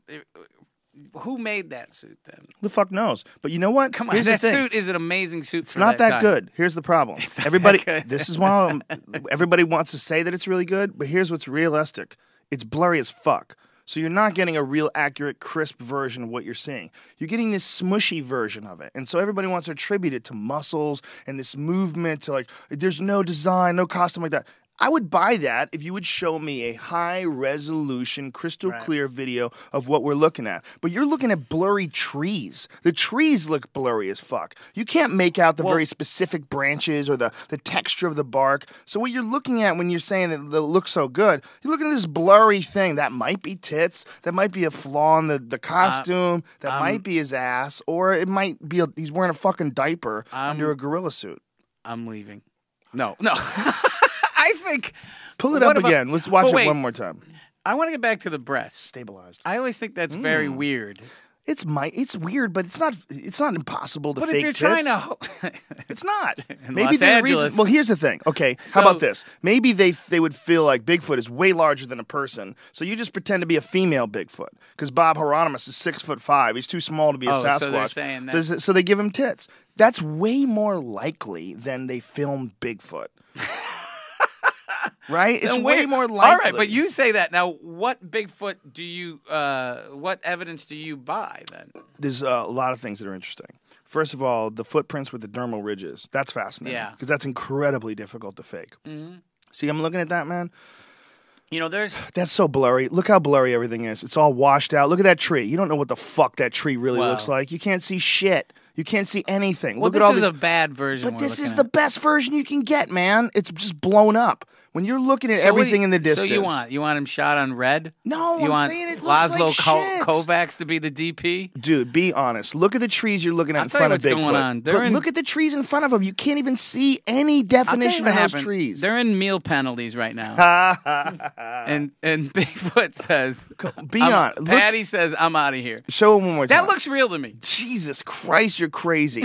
One more time. Look at what you're looking at. You're looking at incredibly blurry shit. You're looking at incredibly blurry trees that are all washed out, and everyone trying to attribute all this musculature and definition. Well, why does you barely know what you're looking at here? Why does this hold up so much? It over doesn't. But why? It's Look the at you Jesus and I of right the now. Bigfoot world. It doesn't hold up. It's just a film that has not been authenticated or refuted. It just hasn't been, because science hasn't really spent any fucking time examining it. What about It's in Russia? goddamn Bigfoot. The Yeti in Russia? No, the Russians spent a lot of time examining that. Examining that? Yes. Well, yes. they were fucking with us, okay? It's ridiculous. Like, yeah, tell them it's real. Let them waste their time. So, Waste their time on what this monkey. evidence then, if you're so opposed? Dermal ridges are fascinating. That's fascinating. The Melba Ketchum DNA is fascinating. Really? In fact, on the show, we just had a But geneticist go over that. Yeah, but that's the stuff that people Could be bullshit. Are calling BS on. It could be, but the deal is, though, this guy was a geneticist that overlooked Right. the data, and it was his conclusion based on his understanding of genetics. He was an accomplished geneticist. But he- not published in any real thing other than their own. No, that's because they couldn't get published. And We are so far down. no, the but it's a good thing to say. That's a better footage. This is when the 09 checks out. No, it's a fascinating subject. Oh, I you don't want know an if insight she's on my correct life? or wrong, this Melba Ketchum woman, or Right. if it's a hoax. But when a geneticist says that he Right. finds the information to be compelling, then I have to listen because I'm too fucking stupid to understand who's right or who's wrong. Now, did you ever see any of the story of Jimmy Stewart with the Yeti finger? Jimmy Stewart, Jimmy Stewart, the actor. Yeah, he smuggled what was supposed to be a Yeti finger no. out of the Himalayas in his wife's underwear. It wasn't in her pants, but I mean in her underwear. Whoa, honey, you're gonna have to keep this in your pussy. Yeah, This is important. It's a Yeti finger. You think it's hard getting weed It out needs, of it? it needs to be moist. Look, it wasn't. It was in her underwear drawer, and they got it all the way to England. Now that has been proven not to be a Yeti finger. What was it? I can't remember, but I remember that. Let's look it up. It had DNA testing done to it. Jimmy Stewart at Yeti finger. But results. you know what really works for me is a lot of the audio recordings. Well, obviously, because you were talking about that in the movie, and that is what works for me. Is I love listening to them. I think it's funny. You were talking about UFOs. I think it's funny. It's like people will go, "Well, where's the footage?" Yeah. Well, there's a ton of footage on UFOs now that you can't wrap your brain around. Yeah. Okay. Here's something interesting about the Yeti finger. Mm-hmm. They said the DNA tests have found it to be a human bone. Mm-hmm. Well, here's what's interesting. They Jimmy think Stewart's wife smuggled a human bone. finger, but they think that these things are fucking human. It doesn't mean that that's wrong. The people that I thought that they thought that this was like some sort of like giant orangutan thing, but no, they think it's like that hobbit, that Homo florensis. You're aware of that? That little tiny man that they found the island of Flores. And he's still, that was a human. Yeah, well, that's the Native Americans up in the Pacific Northwest. Just some of the tribes just attributed the Sasquatch as another tribe. I mean, it wasn't, Jesus.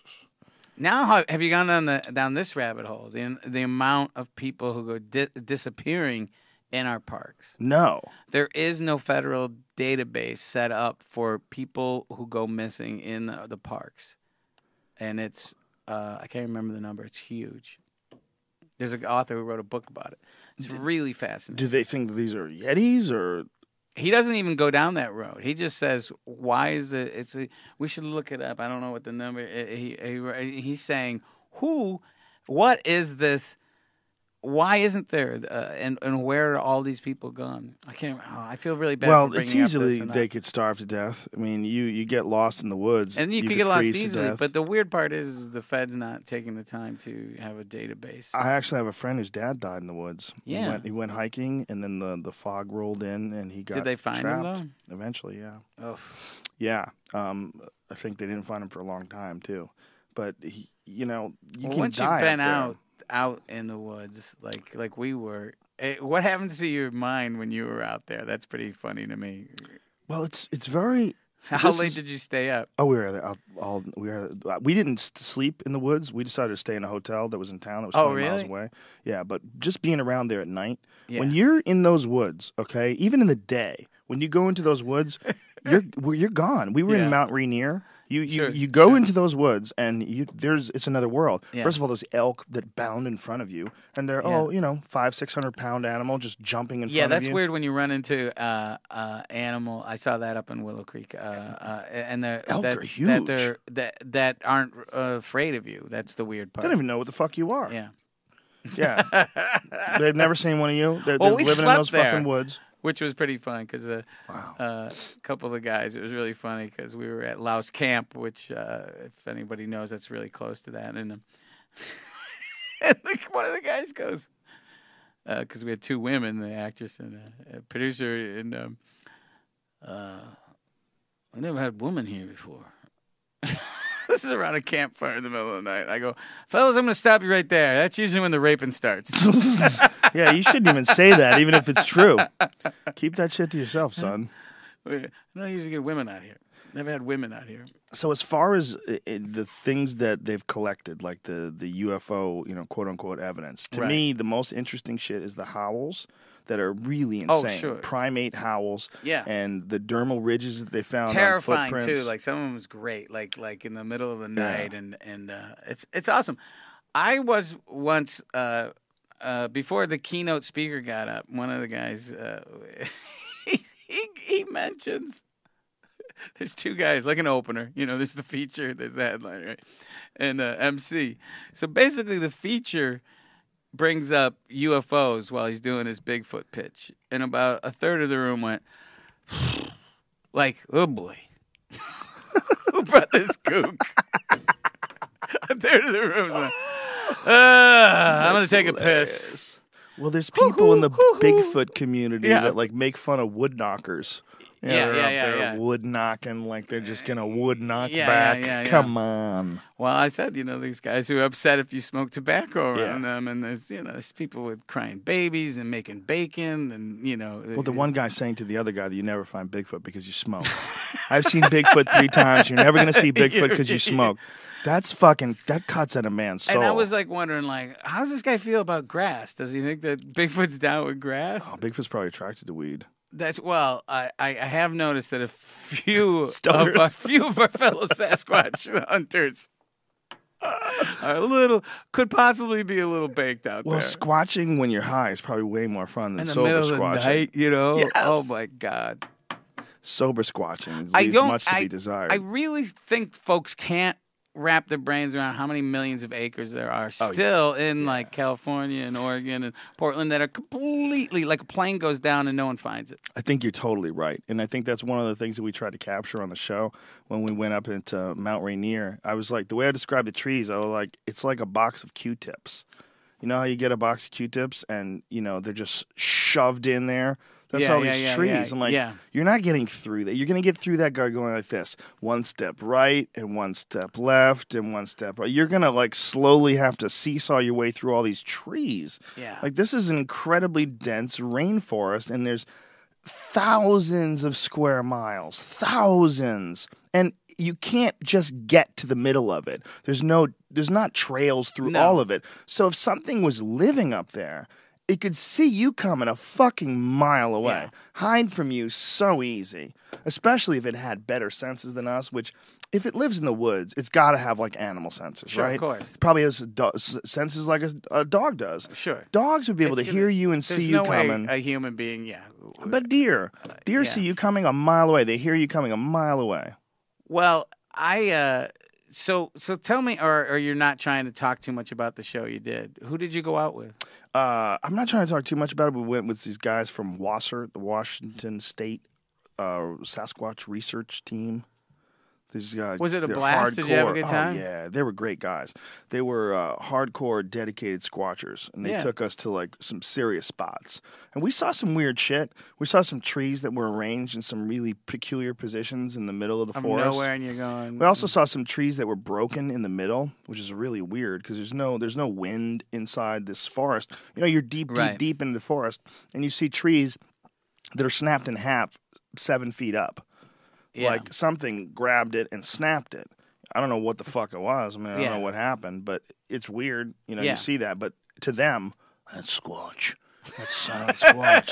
Squatch has marked this here territory. There's an area in Alaska. I don't know if you're familiar with it, how deep you went with your Bigfoot research. I have not gone to Alaska yet. Not if you've gone I've been deep, to Alaska, but have you I heard haven't of gone... the trees? The No. two trees that What's are this? uprooted? Jamie, see if you can find the photo. There's these two trees in Alaska that they believe Bigfoot has uprooted Have you and gone to driven Alaska? into the ground. Not yet. Again, I'm doing a gig up there in 2 weeks. Which town?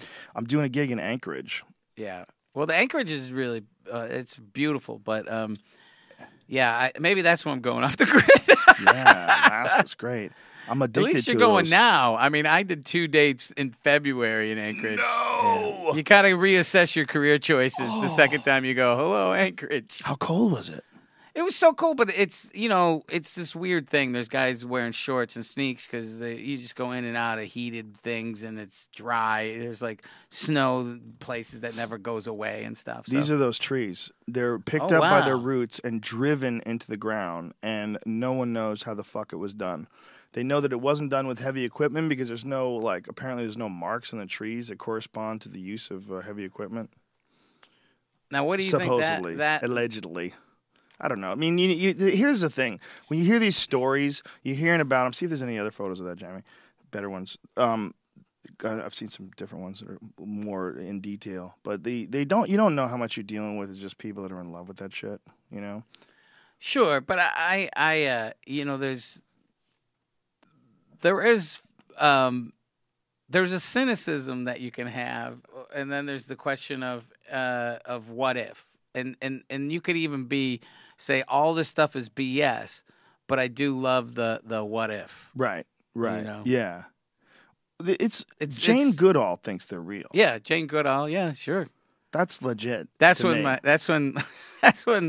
the 09 gave me shark eyes when I pulled out Jane Goodall. Did she really? You know, I mean, like, you know how sharks, you know, they roll back before they bite. She's like, wow, like, yeah. Well, people that think it's bullshit, and you start pulling out Jane Goodall. That's legit. Again, the 09. She likes to say this movie, the Willow Creek. That's what the name of this movie is that we're talking about. It's not. I can't announce it yet. It got into some bigger festivals that'll happen soon. How is it not just in the movies? I think that there's, that you can make a good trailer for the movie, and I think it could open. I think it's different than the other movies. It's fucking great. Oh, thanks. I would go man. see that if I was on a date. Sure. That's a great date night movie. Well, it's thanks, fucking man. fun. It's a fun look. And obviously, I'm very biased because I love you and I'm a Bigfoot dork. So there's a double combination. But I enjoyed the shit out of it, man. Well, thanks, man. Thanks. You're welcome. You're welcome. It's funny. I just, I'm starting now to make about a movie a year, different sizes, different budgets, different people, and then in the meantime, I work for other folks and I do stand up. Like I'm about to go do Patton's new Comedy Central special. I'll direct that. Oh, that's great. You're going to direct a stand up special? Yeah. Where's he filming that? He's going to be at Comic-Con. I mean, oh, wow. That is really that's perfect. Yeah, that is like if like you stack the deck. Yeah, exactly. That would be like if you were in one of those giant southern cathedrals that holds, the mega churches. Yeah. And then Christ actually just came out of the floor. Like he just showed up. That's what Patton at Comic-Con is going to be like. I love Patton. Yeah, he's I love brilliant. His writing is fucking fun, man. Yeah, he's brilliant. So that kind of stuff, like if I can work with a comic and try to make it easier when they show up, so they're not worrying about, some knuckleheads, that makes me really happy. That's just as satisfying, believe it or not, as going out and doing a show. Oh, that's awesome. Because I love comics and I don't like it when people make it harder. You know what I mean? Like just before you go on TV, everybody's saying the worst thing. You're gonna do good. It's like, don't get the fuck out of here. Shut up. You're not making me lose. Yeah, that's the worst thing ever. They're questioning. You're going to do good. My friend Tony, Tony V? Yeah, so he was on Letterman. Tony. I love Tony V. So I sent him flowers when he's on Letterman, and it just said, "Don't fuck this up." and then one time he was taping another TV show, and it was years ago, and it's I go, "Tony, I'm coming down there tonight to watch your tape. He goes, oh, really? Don't. No, I'm bringing Robin Williams, so don't fuck this up. He just thinks you're my friend. He doesn't know that you're funny, so really do good. He's like, you're a fucking asshole. And then, of course, you do that to a guy, and they go up and they're laughing. Because subconsciously he's going, well, Bobcat's not going to tell me I'm going to fucking blow if you know what I mean. So you need a safety zone. You need friends that aren't driving you nuts before you go on. And stuff. Well, it seems like what I like about what you've done with your, I hate the word career, but I guess that's what it is. Career always seems so formal. It's just how you express yourself. What I like about it is that you have not boxed yourself into any one corner. Like this Bigfoot thing is this fucking freaky horror movie. That's why I love it. It's like so funny. It's like people, their perception, and then you make it, and it's really fun to watch with an audience. But what I was going to say is, but also like, I'll run into you and you're directing the Chappelle Show. I ran into you, you're directing Kimmel. Yeah. I mean, you're doing all this weird shit, but you're equally competent at all of it, and seems like you're equally enthusiastic about all of it. Yeah, well, which thanks. it allows you to like direct someone's stand up and enjoy it as much as doing your own stand up, which you also enjoy. Yeah, I'm pretty lucky. Now, the other side of it is like, it's not. It's probably the least secure I've ever been financially, but there's something awesome every time you jump off and you go, hey, what am I going to do next? And every time it works out in some harebrained way. I mean, I gave the commencement speech at my daughter's school at Hampshire College, and first I went up and I just read an Oprah speech word for word. Whenever I'm nervous, I always go to Oprah, and it was all about making it, and I was like, blah, blah, blah, dreams and hopes, and I go, this doesn't apply to any of you kids. You guys gotta quit as often as possible in life until you end up someplace that you don't want to leave, and you could smell the parents' stomach acid. They just spent all this money on an education. That's so true. That's actually amazing advice. Quit as many times as you can until you find something you don't want to leave. And like, there's a weird thing for guys our age. I mean, you're younger than me, but where we're doing all different things, and are we enjoying them or not? And then all of a sudden, this age, we come onto our own, and it's the freaky part is, like, after World's Greatest Dad, I wrote 5 screenplays. I mean, I just write screenplays all the time. And someone goes, well, who are you competing with? And I'm like, the Grim fucking Reaper, man. I'm not like sitting looking over at, Who are you competing with? Isn't that an interesting question, that if you produce anything, you create something, you're competing against somebody to create it? What a shitty mentality, but common. It's a common thought. Yeah, and as soon as you can remove those guys and make it, yourself instead of other people, and you're not judging what you make by their standards and stuff, it's a pretty awesome place. Yeah, that's the thing about being a grown-ass man, too. It's like you get to a point where you're comfortable in your own life, and you're comfortable with what you do, and you know what's good and what you've done. You've had enough feedback by what you've done that you enjoy, and what you've done that you did for money, and then you get to this sort of like place where you're like, okay, I know what I'm doing here. Yeah, and I'm not on a pink cloud. When there's gigs I take for the bread, and there's things I do, but it does make it a little easier when you're sitting there, and you're asking, getting what is your police academy? I'm interested in that. Like, what does people bring up? Fear Factor. Fear Factor. Okay. Yeah. And you're polite, I'm sure, when people talk about it. I enjoyed doing it. Fear Factor was nothing. There's nothing artistic about Fear Factor, but I had a lot of great moments. But there are a couple questions that you've heard a million times, right? Oh yeah. And what is it? What is the one? Did you ever eat any of that stuff? Hey Joe, is Fear Factor for you? Yeah, but I have a very healthy attitude about it. And, I'm happy that people enjoyed the show, and I understand what it would be like if I enjoyed the show and I ran into me. I might say something stupid, too. I might say, it's Fear Factor for you, buddy, because I wouldn't know what else to say. I'm an idiot, But you don't detest it.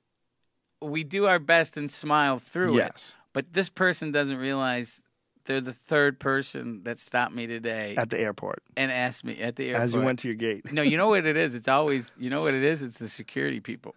When you're taking your belt off. Man, where's that movie with that horse at? Yo, man, you did that movie with that horse? You did the movie with the beer.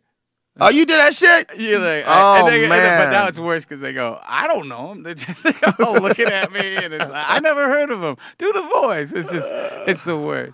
That's Jimmy hilarious. Kimmel loves to bust my balls harder than anyone about the voice. It's just, like if we're doing the show and, during the commercial, I go over do the voice. I go, you prick, That's hilarious. Jimmy went and got a star, and that was I hadn't seen him in a while, so I went with him while I was very touched. He got a star in the Hollywood Boulevard? Boulevard? It was really sweet. Beautiful. It was just it was a real Capra-esque moment with everybody, that guys that I've seen in and out of his life, and it's really sweet to watch. But the 09 goes, I tried to get you a star. And I go, what happened? They said, ma'am, the posthumous request, swear to God, it's another. They thought you were dead? Yeah. And I said to her, I go, well, then what did you do? She goes, well, the guy insisted you were dead. And I said, I'm your wife. And I was like, I would have taken a dead star. I don't care. I would have showed up in like gore makeup. That like would I'm actually be hilarious. Yeah, if they gave you a star. You were dead. They gave you a star, and then you showed up and they're like, "What the fuck is going on?" Coming on lower down. He's alive. In this day and age, I mean, everyone's zombie obsessed. I just come in gore makeup with maggots coming out of an eye socket. She killed me. That's hilarious. That would be really funny, man. Especially if sure, you can get somebody in Hollywood to do it up really good, like Walking Dead style, where it looked realistic. Sure, yeah. That would be awesome. So I have a question. You did this one episode. What's the next one? Well, we're doing 6. We were picked up for 6. It starts July 16th. So there's I had a similar idea, but what I wanted to do, and this was after shooting Willow Creek, I thought it'd be funny to go. Let's say I go. The Jersey Devil, right? Right. But I make it because I'm interested in filmmaking, so I get Kevin Smith to go with me in a tent, and we go and sleep out and look for the Jersey Devil. Yeah, that would be great. And then you just keep going, but it's always like John Waters is Baltimore, and we go in this haunted house in Baltimore again, and just camp That's out. funny.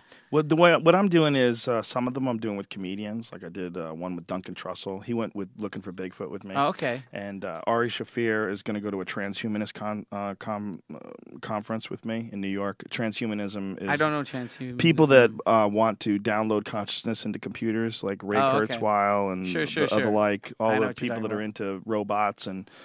So he's going to go and do some of that with me too. So a lot of it I'm doing it like with comic friends. But it's cool to go, have an open mind, and just not be snarky. Because here's the thing: what people don't realize, all these different subcultures and stuff, they have a sense of humor. Yeah. You don't have to roll your eyes. You Right. know, I mean, like there's a lot of laughs in Willow Creek from these guys, and they're just, they know they're making jokes. They're not, they're.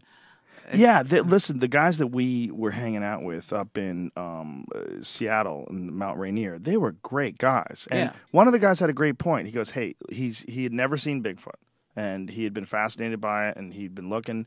He said, listen, if I don't ever even see Bigfoot, I'm still camping. I'm enjoying the wilderness. Right, I'm out here having a good time. He goes, I enjoy Which every makes step me of the wonder way. why people get so aggressive about it.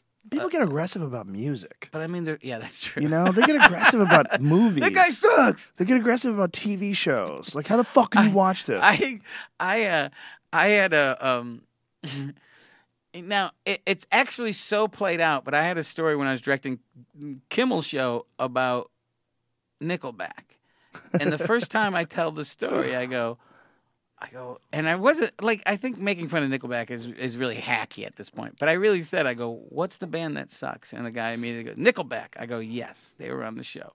Now, as a comic, I go, I'm going to see if that works tomorrow night. And it does. Of And course. it keeps, every time. It's like, it's really funny that these guys, for some reason, are the whipping boy of music. I don't understand that. But I'm confused. I but will I'll tell. join in. I will tell stories out of school that, the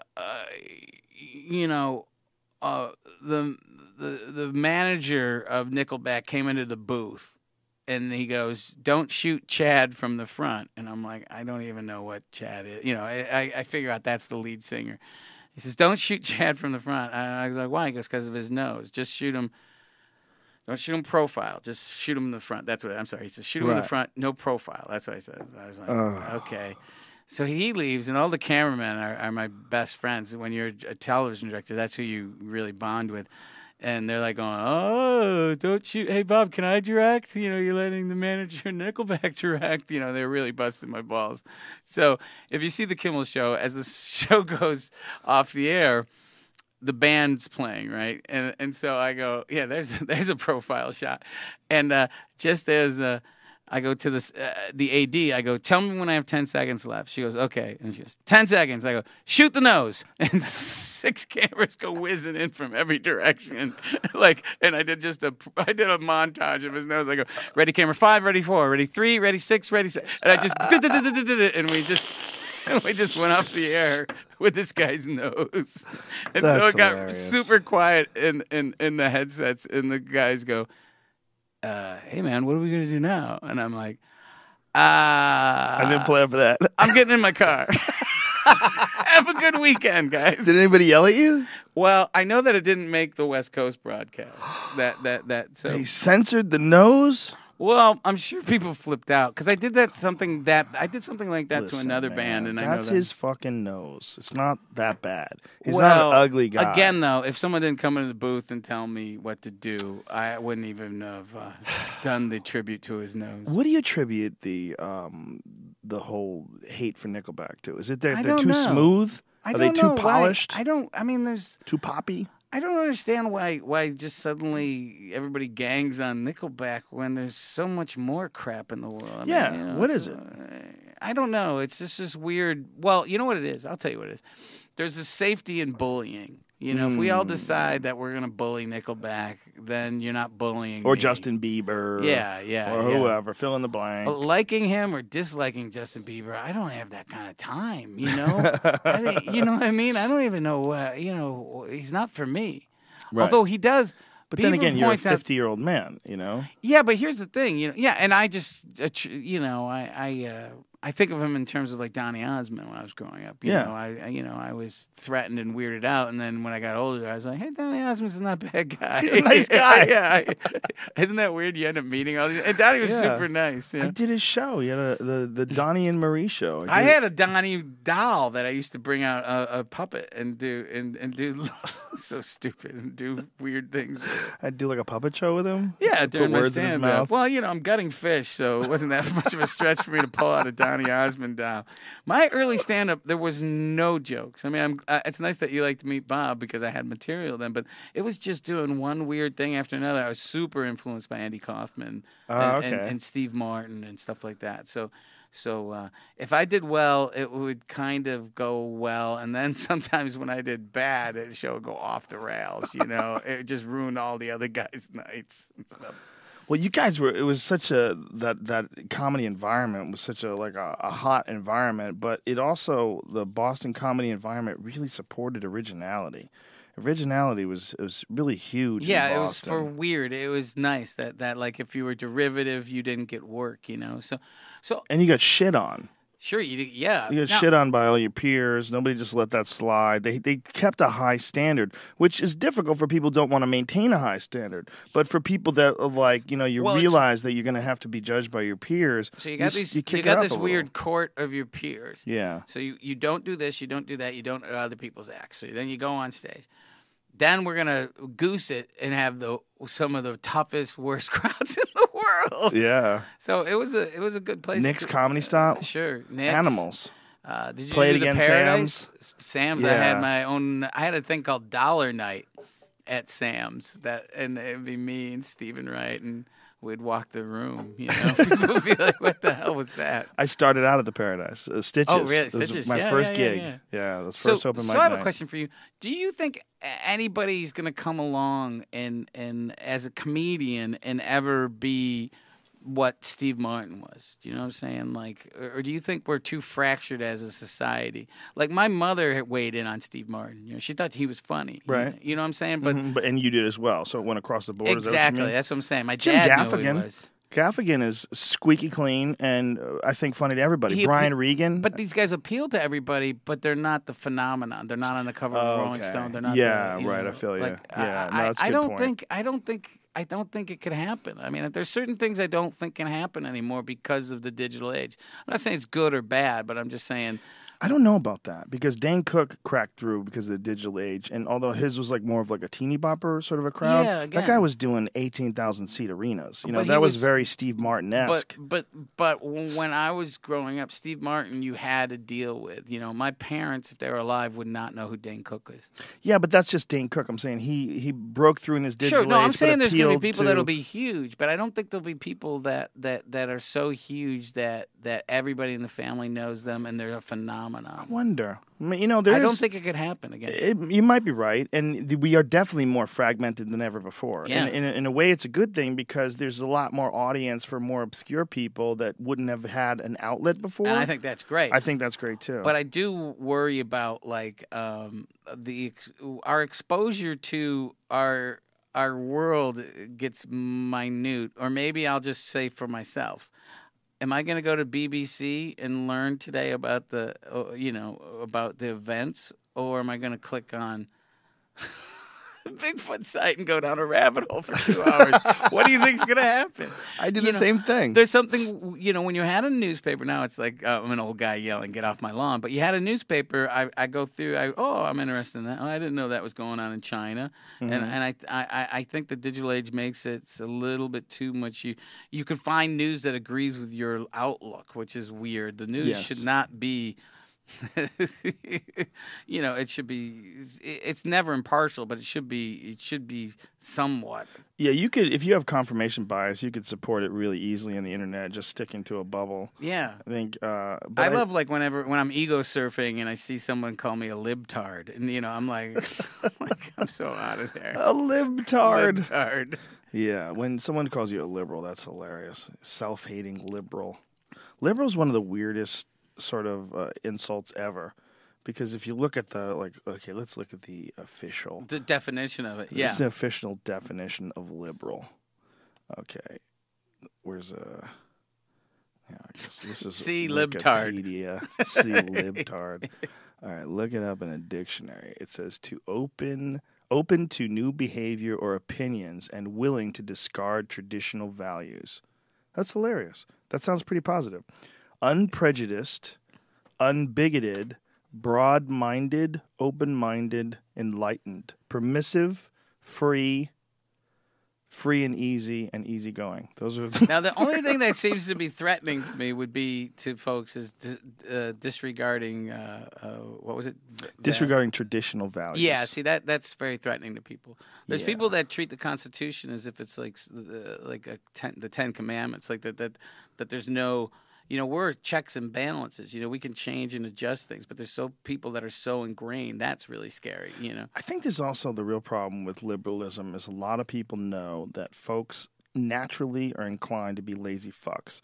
And if you give people an easy way out, they'll take it. So as soon as you start advocating, giving people aid or helping people out, or people, get them up, get that fucker up. It's like, there's a part of people that resent them immediately. There's a resentment against the ideas that liberals are not into hard after work. World War II, it's like, hey, you're down on your luck. Here's your GI loan. Here's this. Here's that. I think it was a much, much, much harder world that they were dealing with, and it was only a couple of decades after the fucking Depression, where people were much more used to living together, scraping to get by. Your parents almost starved to death 20 years ago, and they all have stories about it. Yeah. My grandfather had horrible stories about the Depression. Yeah, Scary shit. My old man lived through the Depression, and that'll make well, my old man's a whole nother can of worms, but as was mine. You know what? Would we be sitting here talking? No. Yeah, you'd never be a comic. I think that's one of the number one pieces of. I've never met a comic that didn't have a fucked up life. Yeah. I don't think I've ever met one. Basically, I think my act, it was me going on stage going, "Mom, do you hear me?" I think that's in a nutshell. Yeah. That's 100%. But it's funny how that's like my favorite art form comes out of that in balance. It seems like it's the only way to achieve it. It's like to achieve it correctly, like there has to be some sort of a deficit to create this, this it's a reaction to a lack of something. It's not just a natural progression from, I was kind of a funny guy in high school and I figured, let me try out this stand-up thing.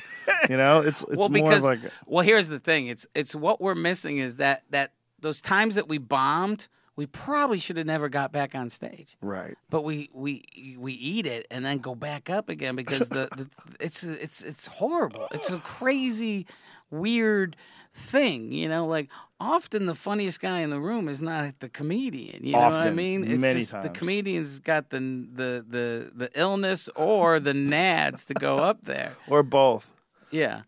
Yeah. But, something's happening lately on stage, and this is not me lying, that all of a sudden, for the first time in 30 years, I'm sometimes having fun up there. I was always panicked the whole time I was Really? up there. Yeah, something new. Like, all of a sudden, I don't know, man. I'm on this new thing. Like, sometimes with the right crowd, I actually enjoy it, and yeah, it's a new thing. Isn't that funny that something that people enjoy so much to come see, and it looks like you're having so much fun up there, but for a lot of folks, it's just terror and fear and worry about bombing and just fucking trying to get when it's over.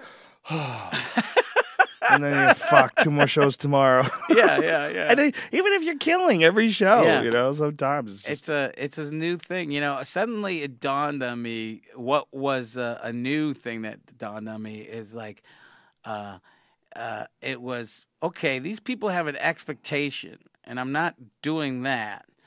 But how can I warm up to them? How can I include them so it's not just me saying, this is what I see the world as, this is what I see as funny, if you don't like it, cram it. Right. I'm not saying compromise what I believe in, but suddenly I was doing like a little bit of crowd work that wasn't like, how do you know when you're finished, but to actually just sit around and poke around and talk to folks, and it's been different. It made doing stand-up a lot more fun. That's awesome, man. I love when people like refine the joy of performing or find it. Well, like after all Cosby's these times. funny still, and I'm like, oh, what is he doing? How is he doing that? Not only is he funny, he doesn't have an opening act. Yeah. And Cosby does like an hour and a half. Hello, everybody. And sits down and boom. It was actually Louis that said to me, he was like, CK, he's like, go see Cosby. He goes, wow. He's going to do a ton of material. You're going to think 20 minutes went by. He's still funny. And lo and behold, yeah, I go. And I was like, this is weird. I wanted to be bitter, and he ruined it. Well, maybe it's because he just enjoys the art form. As long as, like, stand-up to me seems like, I feel like when I'm like really tuned into it, I'm like a passenger, and I feel like it's a group hypnosis thing. Like you lock people, and you know how to do the bits right, you know where it's going, you know the setup, and you hold the pause, and it becomes like this big. And if you tune into that frequency and nourish it, as long as you continue to nourish it, it seems like something that would always be there. It seems like when people lose it is when they take a couple of years off, and then they go back again, or something happens, and they're not really into it anymore. I think it's maybe the opposite. It's like when people just, this works, I'm going to do it, and just get out of here tonight with my life. Get the check. You know what I mean? So, because I know I have done that, but this is different, a new phase where I go up there and I go, all right, it's not a mistake you're here. You know what I mean? Right. Slow it down. And instead of just blurting out those new ideas, that's usually what I do, like in the first couple minutes, whatever the new ideas is, and then I do the act. I go, gee, slow it down. It has been new. Maybe people are like, I'll see. I keep doing it and see if folks like it. But Are you more comfortable as a person now? Yeah. So is that it, you think? Yeah, I'm not like, rainbows and crap and unicorns all day. I mean, I get dark, but I will say, the majority of the time I'm happy, and I'm happy when I'm making stuff. So now I know that, well, okay, no one greenlit this movie or no one did this and that. I pick up I start writing. Right. It doesn't matter if it gets made or not. That process is very freeing. Yeah, there's something about creating things where, especially if people enjoy those things, if you can put those things out and they can, like, people can, like, actually get say someone goes to see Willow Creek. if you go and see this movie, what you're going to get is like a feeling. You're going to sit down, and this thing's going to happen in front of you, and you're going to, and you're going to have all this feeling attached to, and you as, the pretentious word, artist, but you as an artist, like as someone who's created this, gets to sit there and realize that your effort, your thought, your focus, all this, you piece it together, you edit it up, and boom, and then you deliver it, and then you get to watch all this positive reaction. You just want to go do more. You just want to continue that cycle of putting out for cool me, shit. I think it's kind of like I keep making these movies, and it's really exciting, especially like the last 4, when after the movie, people are chatty. They're like blah, blah, blah, blah, blah, blah, Right. which happens. It's really sweet, and I guess basically what I'm doing is I'm shooting out a flare, saying, do you guys see this? Do you guys feel this? Is this right? Or is this what's going on? Or wouldn't this be cool? Right. That's what I'm doing when I make a movie. Well, that's the way to do it, man. I mean, it's a true form of expression. Like instead of you saying, "Oh, this'll sell," hey, if I box this with that and add in a funny black guy, boom, I'm fucking, I'm in. If I do the voice, yeah. Instead, you're like, you know what, man? I'm fucking into Bigfoot. Let's make this weird, fucking crazy movie about Bigfoot. Well, that's what I got to say about my wife. That's really funny. She says, go, go to your Bigfoot. Like you wanted to get it. She wanted you to get it out of your system. She let me drive around for a week. So is that what you did to write it? You just drove around for a week? I truly wasn't even like writing. It was really just I'm gonna go. I'm gonna talk to people. I'm just gonna do this with no agenda. Wow. I knew that someday I'd probably make a movie, but it was really more just like, do you know how freeing that is to take out like 5-6 days and not have I still had to do a couple phoners, which is funny. They go, "Where are you?" I'm looking for Bigfoot. Man. That's hilarious. Yeah. You're doing phoners for gigs, for upcoming gigs. Yeah. Well, I'll be in Peoria at the jukebox, but right now I'm at So you go out there, you take 11 days, you go wandering around for Bigfoot. Where did you decide to start? Did you have a specific? No. I drove up first to Santa Cruz and the Sierras too, and I drove around there. I heard Santa Cruz is amazing. I've never been. I heard it's beautiful. It's really, really awesome. I just went where kind of poked around and knew certain sites where people had seen, or heard, or events, So, and that's again. I ended up in Willow Creek. I didn't go up to Happy Camp, which I probably will still. I mean, that's another pretty a Sasquatch. Happy Camp? Yeah, it's above Orleans. It's above Bluff Creek and everything. It's still another place that there's a lot of Squatch activity. Isn't there a bunch of different names for those areas too that are like monkey names and ape names? Yeah. Ape Canyon. And, in Oregon. Yeah, it's very strange. How it's many? Like, why? Things. Yeah.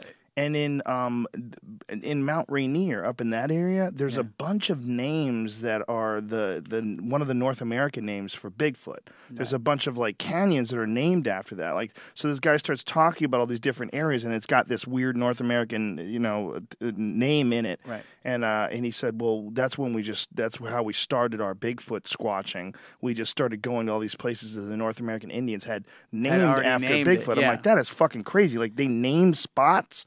Again, it makes you fucking think. Yeah, and it's also, but when all's said and done, it's whenever you're a subculture, you're gonna get ridiculed and picked upon. But like you said, it's just camping. It's and it's fun. There's something silly about it. I mean, I went with Duncan Truss and we ate pot candies and had a fucking blast. Well, that's what I was wondering about, because I know some of these guys are high. Of course. But they're very worried about what Bigfoot, because Bigfoot likes different smells, and right. So I'm like, are they eating it? They gotta eat it. Well, if they're smart, they'd eat it. But even if you eat strong weed, like it's still, you open up. Like I remember one time, I won't even say his name, but we were on a plane, and he had brought a Tupperware thing in his fucking carry-on with weed cookies, and it was an international flight, okay. And this motherfucker opens the lid, and he goes, "You want Red one?" Band's not here. You can say it wasn't him. No, I know. I'll tell you that. He opens the lid, and the smell was so strong. I'm like, "Oh my God, we're going to jail." I'm like, "Are you crazy? Do you know what that smells like?" He's like, "I can't even smell it." And I was like, "You can't smell it because you've been smelling it for so long. You are it. Oh, you you've become it." It was so scary. It was so powerful, strong. I would think if you had those brownies out there in the woods, Bigfoot's gonna fucking smell that. Now, have I ever told you the Tony V story about when he was the American Tourister gorilla? No. Okay, this is great. I don't think so. Tony won a contract to be the gorilla, and so he'd show up. Now, Tony's a big guy, right? He's like 250, you know, maybe a little heavier sometimes, but so he's a big guy. I think he was about three bills when he was the gorilla. So Rick Baker builds him a gorilla suit that's $20,000. It's made of like real hair, and it's got this whole gorilla muscle structure. Now Tony goes to like hockey games and stuff, and people get mad. You know, they're like, he goes out on the ice, "Fuck you, gorilla! You're not the real gorilla." You know, people are just mad. We're fucking horrible, aren't we? Animals. So Tony, the gorilla suit's got a better deal than Tony. It's got a guy that travels with these anvil cases and packs it up, and so Tony's just doing stand-up in the meantime with me and hopscotching while he's doing the gorilla dates. Now, the gorilla suit is not with us, but he's got this onesie, this big unitard that he wears under the gorilla suit. And clearly he was having some chafing problems. So he goes and so we're getting searched through customs going out of Canada. And there's all this like white powder and rocks that form from his sweat, from the crotch sweat. And swear to God, the custom guy licks his finger. And he picks up one of the rocks and he tastes it from his balls. It was a ball. No. It was a rock of baby powder. From his balls. From his ball sweat. And I think I'm witty. All I do is I go, his balls. That's all I got. I'm just tears. And that's all you can get out. His balls. As soon as the rock, this thing hit his tongue, he was just immediately, he's like, I don't know what he's thinking. He's like, he could tell, like, he's like, balls and old man dick, and he's just like, what the fuck is going on? It was the best face ever. Just like hyperventilating. We were actually, because I love Tony. Like Tony, I love Tony, and I mean, we're just holding each other up. We're just two guys just wrapped around each other, crying. It was the best thing. And what is the guy doing? It was the best thing we ever saw. What is he doing? Furious. He's mad? Furious. What the fuck? Because who told him to put it in his mouth? We could have stopped him, by the way. Yes. He licks the finger, and then he's got all the way down, and we both look, like our heads snapping. That is so funny. That was the best thing He thought ever. it was Coke. He thought he was catching someone he with thought Coke. he got the big... I got a big case here. He's got It's a big collar. He's going to get kicked upstairs. Oh, that is so funny. Tony V told me one of the most important things that I ever learned about driving. Because he was driving back and forth from New York to Boston. It was a long thing, and he was doing it a lot. I forget what he was working on, but he was driving back and forth a lot. And I go, how do you do that without going crazy? He goes, I just go zen. He goes, when I'm in the car, I just say, now this is what I'm doing. He goes, I don't say, man, I wish I wasn't doing this, and I could be doing something else.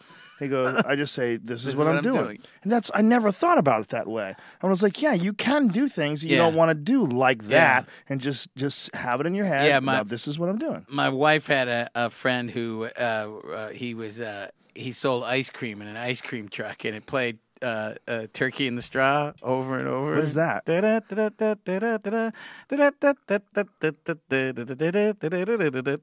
All day long, Turkey in the Straw. Oh. And he said, you know what I did? I said, I'm going to make that my favorite song. And so it became his favorite jam. Wow, that's madness. Like, yeah. Ice cream truck, that would be the best job. That would be horrible. You could deal with a lot of shitty kids. They would definitely make you want to not have kids. Yeah, and I'd also be like, you giving kids ice cream on the side. And mostly, aren't people just selling weed out of ice cream trucks? I don't know. If you're lucky, if you're in a good it was the Van neighborhood. Halen song. You know what's funny as you grow up? Like Van Halen song. I grew up, I was the first generation of like getting, the Ramones. I got to see them live. Actually, would help build the PAs. That's how I'd sneak into bars when I was underage. The Ramones, just punk rock and all this stuff. And I rebelled against all this stuff as it kept coming up. Like, then later on the kids were into Van Halen. I'm like, that's not punk rock. I was an asshole, right?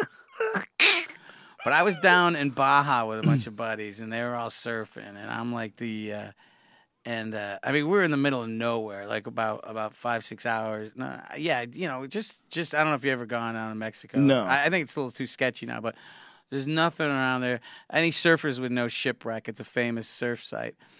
And, and we're driving along the side of a cliff, and I'm driving this Jeep, and we're playing Panama from Van Halen. It's fucking loud, and everybody's fucked up except me. I'm the designated. I'm, Joe Sober fucking. But it was finally, I was like, hey, man, I get Van Halen.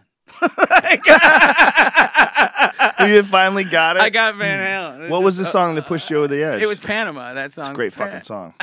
It's just loud, and there's stars, and these guys are screaming. And as I keep speeding, going over gigantic potholes, they're all thinking they're doomed. And I was like, it's like I'm good in chaos. I go, now I get Van Halen. Isn't that a funny thing that you do, though, like that people do? We all do it, especially when you're young, where if someone doesn't like what you like, you get fucking angry. You're so angry. And you're like, what you like is shit. And like you hate them for liking it. Here's an exclusive, because I do tell a lot of yarns, and they're all true, but I have a lot of stories. Here's a story I've never told anyone. When I was opening for Nirvana, we were at here in L.A., so I don't know which Forum. I think it was the Forum. I don't know, but and Eddie Van Halen shows up, and he's really fucking hammered, and he wants to jam, and Kurt is totally flipped out, like Eddie Van Halen wants to. He's like, hide me, So Eddie wants to go up and shred. Yeah, and he's fucking hammered. I go, dude, give him one of your guitars, because Kurt played left-handed, right? And I go, it'll be great, he won't be able to play it, and he's like, he would figure it out. Like I was like, this would be so funny. But it was really weird. He probably would. We had David Lee Roth come in here. He couldn't be fucking cooler. I met him one night at the Comedy Store. He was the greatest guy. Just hanging out, no pretense, just him and a buddy. In the 80s, they were going to, because Purple Rain made money, and they were going to give him money. And it was this insane script. It was just a movie. Yeah. Really? I went in and read for him. Why did they never do that? He's so charismatic. Yeah. Why did they never give him a movie? That's what. He's probably too busy fucking everything. But there could be a movie there. That's the thing. It's like, look at him. Maybe. You know what he's doing now? What? He lives in Japan. Okay, he lives in an apartment with his dog, and he practices sword fighting all day. I'm not kidding. No, Moved to Japan by himself. He's a fascinating guy. We had him in here. First of all, the fucking guy wears overalls everywhere he goes. Okay, he's comfortable with his nipples. I don't know. He just likes wearing overalls. No, but he just enjoys them. Don't they bug your nipples? I haven't worn them in a long time. I'd have to cut back. Coveralls or overalls? Overalls. Where they have the little things like the farmers wear. Yeah. They clip up here, and we had him. See, look, he's wearing overalls. See that? oh, he's got a shirt on. Yeah. I thought he wasn't wearing a shirt. No, look, overalls. It's hilarious. And so he does his sword and practices sword fighting. And not to be so crass, but is he set? I mean, financially? Yeah, I'm sure he's got. Oh my God! Well, you never know. You know how know much fucking money David Lee Roth must have? David Lee Roth is, first of all, he's very smart, and I think he's also a savvy guy. I do not see him overindulging to the point of something like that. He likes living small. He shows up here by himself. I mean, he's one of the biggest rock stars of all time. Drives himself here, shows up by himself. Hey guys, no pretense. Comes in, sit down. How's everybody? But a lot of the folks that have longevity do that. Yeah. I mean, like I haven't seen him in a long time, but there was a period where I spent some time around. I sound like I'm just name dropping all my stories, but with David Bowie, and he would do that. Now you do. He would. You said Bowie. Now you do. No, now you sound like. Well, when I started talking, I know. No, I'm just kidding. It is, yeah. But it's true. If you know David Bowie, it's a true story. You've always if you're in show business, these are the folks that you become friends with. Not all of them, but sometimes. So your stories. I mean, you just told me a David Lee Roth story. Yeah. I mean, but you also have a show. Maybe that. Well, he came in to promote his show. He has a podcast. He From has his Japan? own podcast. Yeah, he does it from Japan. It's fucking great. It's great. It's fun. He It's gets fun up, listening to. does his podcast, He does a video podcast. I think. And then find out what the address is. I don't know what the address is. and then he sword fights. I think he calls it the Dave TV or something like that. Now I remember he also, I heard this. I don't know if this is true, but I heard that, and you would know this maybe because of martial arts. He would sweep the stage after the show. Really? I heard that. I don't know if that's true. I didn't ask him, but I could see him doing something like that. Just has a discipline. Yeah, I could see him doing so. He's a weird guy. The Roth Show. That's what he calls remember it. we were again with the Nirvana, but this is when it's another funny story I thought was one of the crew guys had worked with the Nuge, had worked with Ted Nugent, and Kurt enjoyed hearing this story because the Nuge would hit the stage with an air ramp, like he'd hit this air ramp, like a stuntman, and it would shoot him over the amp. But I guess and so he'd come flying in, wow, with the guitar and just go shooting over and land. Land on what? He would hit the stage. How far would he fall? From the top of a stack of Marshalls. Holy shit. It shot him off like a cannon. So, but apparently Kurt enjoyed it because I witnessed hearing the story about when he clipped the top of the speakers with like his boot heels and just ate shit and landed on his guitar. Oh, well, his knees are all fucked up. Well, he hobbles really bad now. I think he just had some serious knee operations. It could be that air ramp. Jesus, I'd imagine. Aren't you glad we don't have to go out that way? Flying over the fucking top of a truck with probably cowboy boots on or something stupid, right? But every audience, isn't red hot. Yeah. I mean, there's got to be times where you go over the amp and the crowd's like, huh? Staring at you. Yeah, they're sitting there in a beer line. I'm trying to get him to do the podcast. He's going to be at the Canyon Club in July. Well, why wouldn't he? I don't know. Oh, okay. I want to get him. Of course he will. I shot an animal for him. Just to be friends. I went deer hunting just so I could call him my friend. No, that's not why I did it. Yeah, okay. But I really would like to get him in. He's a fascinating character. Of course he is. And his hunting show, I watched his hunting show. It's called Spirit of the Wild. And is it the hunting? Does he go around the world or is it his backyard? The second part. Yeah. Now see the latter. When the Kimmel Show was in Detroit, I pitched an idea that nobody bit, and the idea was we were going to get the Nuge, right? We're going to get Ted on, and then we're going to take like Guillermo and Uncle Frank and maybe someone else and go bow hunting. No, I was just gonna give them a paint gun and then make them, the hardest prey, and send them out in the streets and have Ted Nugent on Uncle Frank. That's funny.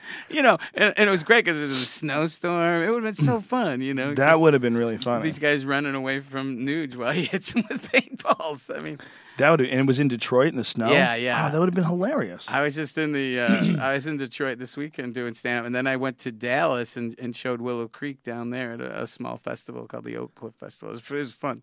Nugent has this hunting show, and he sets food out, and then he climbs in a tree with a bow and arrow and just fucks these deer up.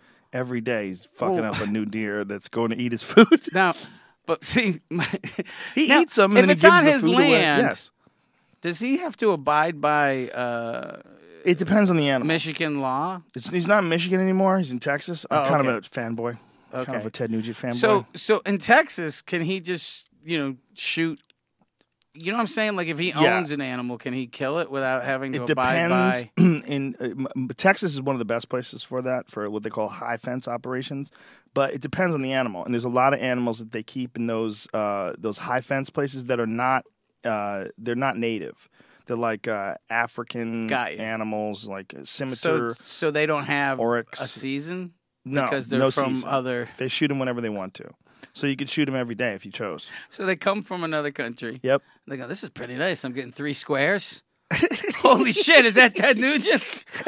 Mom! This is a fucking flying stick right through my heart. So, my older brother, he's no longer with us, but he was a poacher. I mean, that's why he just shot things all year long. Well, that's really common in a lot of places. Yeah, I mean, the Pacific Northwest, they were telling us how to poach.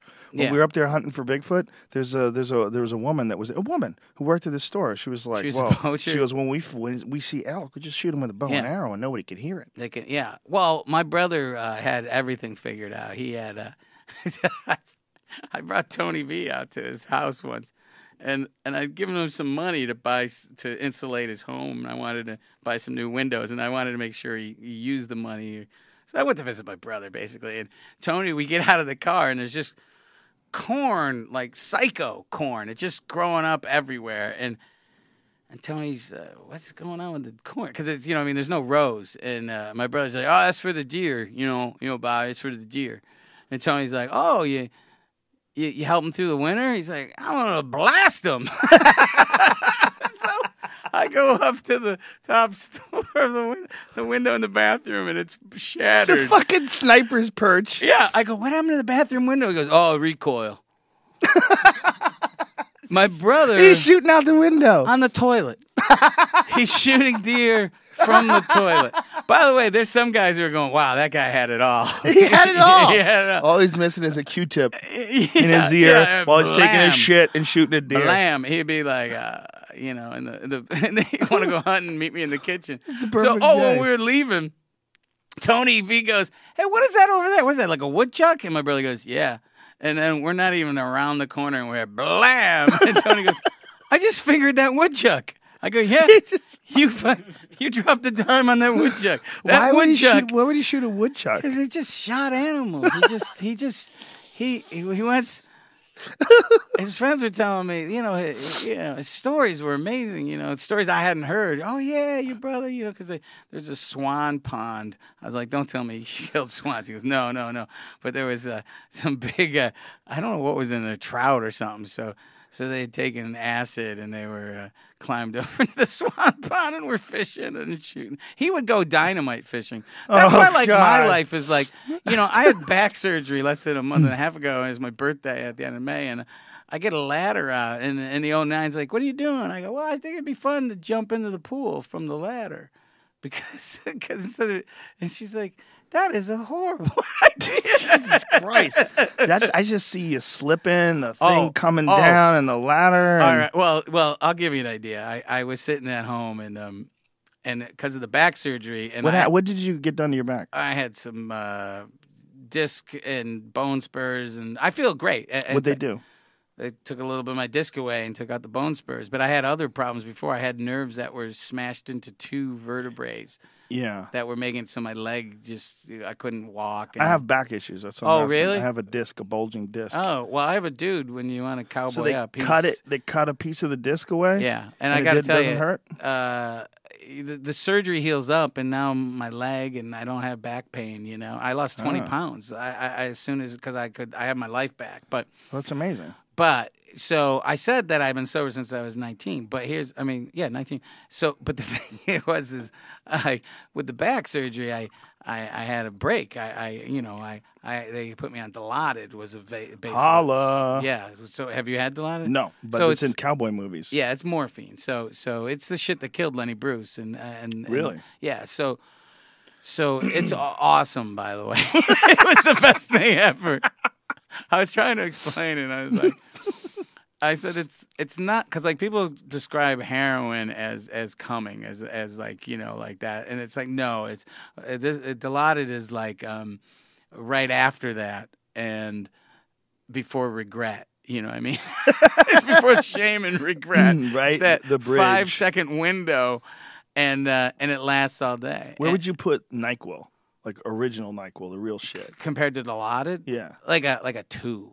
Whoa. Yeah, I'm telling you, man. It was, and I'm glad I went through this back surgery and when it was over, got off the dope. And, yeah, that's what I was going to ask and you. Were you nervous about that? I was terrified. And I gave it to the 09. Why did you need it? Because of the pain. I mean, the pain was so bad. Like they go over to post-surgery pain? Pre and post, but the problem is that I have no sense of reality. Like I don't know the difference between an ingrown toenail and a ruptured disc. I really don't. Like it's just pain. You know what I mean? Mm-hmm. So I was in so much pain, and it was.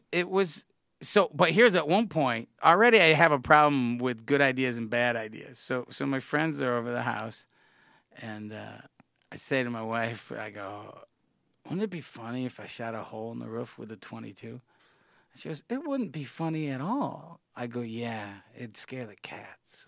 This is why you're on Dilaudid? Yeah. With a gun. Yeah, well, at least Hunter Thompson Jr. over here. at least I ran it by her. Wow, Like, thank no, God she's there for you. She's like, no, that wouldn't be. She's your filter. Yeah. It's amazing you need someone to tell you that. That was Dilaudid. but I will say, it's always, and I've passed this down to my daughter, it's always the funny story. That outweighs everything else. Like later on, it's the funny Well, that's story. also what's gotten you, as a comic, that's sort of what gets you, like, your life, your career. Part of your livelihood is having these stories. It's a valuable asset. Well, like, I love that my daughter has it. Oh, that's cool. I mean, Like, she loves her goes, daddy. She went to a wedding. She says, I didn't know anybody. I go, well, what did you do? She said, during the first song, I ran out and humped the bride. People are like, who the fuck is that broad? She really did that? Oh, for yeah. real? Yeah, Oh, of course. She always knows that it's the stories. She's got the photos. Look, Dad. Now, when you took this Dilaudid shit, you were 19, you quit doing everything, and then is it 19 to 50, and then there's nothing in between then? Well, I had a back surgery before, so that was funny because at one point, like I said, I put it in the hands of someone else. I give it to my wife. But do you give yourself a green light to do shit like that because you're in pain? Like, I had to talk to other folks and say, look, man, and that had to explain this is what this is for. But I've had surgery before, knee surgery, and I just dealt with the pain because I don't like Vicodin. Right. I don't like all that stuff. All that stuff actually has a really weird reaction to me, and I become a big asshole. Oh, that's interesting. I become really nasty. Does it make you cranky? I just really an asshole, and Wow. I mean, I'm not like punching my wife, but I mean, but just you don't. I'm like just yourself. short, and I just tell her what to do, and so this was what worked, and I was on this, and the first time, and she. Did you ever try to do it without it? Yeah, definitely. It's too painful. And they're going, this is crazy, and they actually just slammed morphine into my back because they're going, this is crazy that you're walking around, And I thought, well, okay, I can handle it. I'm sorry I interrupted you. You know what I did? I just vomited immediately. That's funny. But I was sitting there one day, and this is the first time, and I'm watching Lifetime, and I'm just sobbing. And my wife comes in and she goes, you don't get any more pain medicine starting now. I married a man. Oh, that's funny. I did not marry a man that cries during Mommy May I Sleep with Danger, starring Tori Spelling, or whatever I was watching on Lifetime. Lifetime movies made you cry. Yeah, she's like, remind me. She's like, that's it. Remind me not to take that stuff ever. I don't want to cry, and I want to watch Lifetime movies. I don't want either one of those things. I was doing Q&As for the movie on Dilaudid. Wow. When I went to the Boston Film Did you tell the Festival. people that you were on it? Yeah, I just said, I'm really high.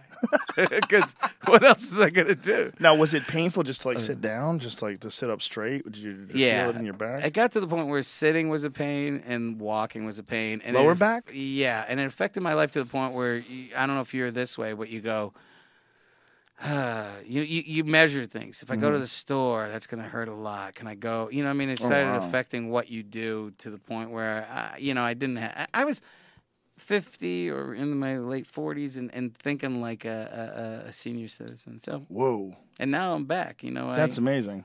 Yeah, back surgery's scary shit. Back surgery is a spooky one for people. I have I have a great doctor, but it sounds like, are you worried about the controls surrendering it? Is that it? I mean, I went to a bunch of doctors. Oh, really? Yeah, I've had nose surgery, back surgery. I mean, knee surgery three knee surgeries. What happened to your knee? I tore my ACL in both knees. I had them reconstructed, and I tore my meniscus. The first one was kickboxing. The second one was jiu-jitsu.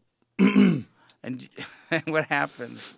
Take me through that. Like, when it happens, you like... Well, the first one... Did you think you broke your leg? I knew something was really bad. I knew something was really wrong. Like it popped. It was a terrible tear, terrible pain. The first one hurt a lot more. The second one didn't even hurt. It was really weird because it was I was in what's called a half guard. So someone's legs are wrapped around your legs, and he extended his legs, and my leg went sideways and just went snap like a carrot. It was really weird. It was like this pop noise, and then I didn't even know it was the ACL was gone until I was walking. I think it was in my office. I was moving something, and my leg just gave out on me. That's really weird. And I had already had my left done, so I knew that my right was probably fucked. So and I was went and got it fixed. the first one, was that during a match? No, it was training. Both of them were during training. Okay. And how does the other guy feel? Is he's like... So, yeah, it wasn't his fault. It was totally... No, but I mean, does he feel weird? Oh, yeah, he felt bad. He felt terrible. The guy, Will's the guy who it happened to the second time, was a friend of mine. He's a really nice guy. And he feels terrible. Yeah, when you train, I had a guy's leg explode on me a couple of times. Yeah, 2 different times that I can remember. One time the guy blamed me, but that was ridiculous. It's just in the middle of scrambling. Like sometimes your knee just gives out, and then the one time was a guy didn't tap in time, and his knee just exploded. It just went pop, pop, pop, pop, pop. But it was like it was a weird situation. It was like he didn't really have to tap. Like sometimes, like you can get out of things and you're real close, and then all something in the middle of like trying to get out of it, like he was pretty close to getting out of it, his knee just gave out. Like, got you. It was a weird sort of a thing, and it made this horrible loud sound. And now that sounds to me, you're thinking that I'm crazy because I'm gonna jump off the ladder. Yeah, I was gonna get someone to steady it. Well, it can be dangerous. Like I said, I've had my nose this opened stuff up is and insane. fixed, and it's a little insane, but it's also very intoxicating. It's fun. It's like it's a very exciting game. Now you don't do it. Sure, I do. Wow. Yeah. Well, the only thing that's stopping me right now is I have knees? this little disc issue. Yeah. But the disc is getting a lot better. It's pretty close. You got to get it taken care of. No, it's not. It's not like it was only a few millimeters, the bulge. Oh, okay. So it was something that with spinal decompression and a bunch of different I things. actually saw mine on the MRI, and it was like a comedic. It looked like a bicycle tire. It was a bloop. Oh, wow. It was that big. Do you remember how many millimeters it poked out? No, I mean, it was like they put on the MRI, and the 2 doctors go, "Oh, ew," like they were like, "Low." Yeah, it was like I was like, "Okay." Yeah, mine is actually asymptomatic right now. It's just stiff, and it's just But these it's getting things better. are the things. This is the problem. The problem? The problem is by the time you figure out how to do it, what makes you happy, the wheels start falling off. You were just telling me you might need to get glasses. I mean, it's yeah, no, I definitely should get reading glasses. Well, I have actually reading glasses. Like when I look at things, like anything that close is kind of blurry. Like right there, that's blurry. But like my computer's fine. Like I can read everything on the computer. I don't need it. It's things that are close. It's like my phone sometimes. Like sometimes when I wake up, I can't read a number. I'm like, how the fuck? Like if I have to actually dial it on my home phone, I'm just looking at like, what the fuck is that? It's weird. Then I have to go like that. It's the cruel joke of time. Yeah, time's a motherfucker.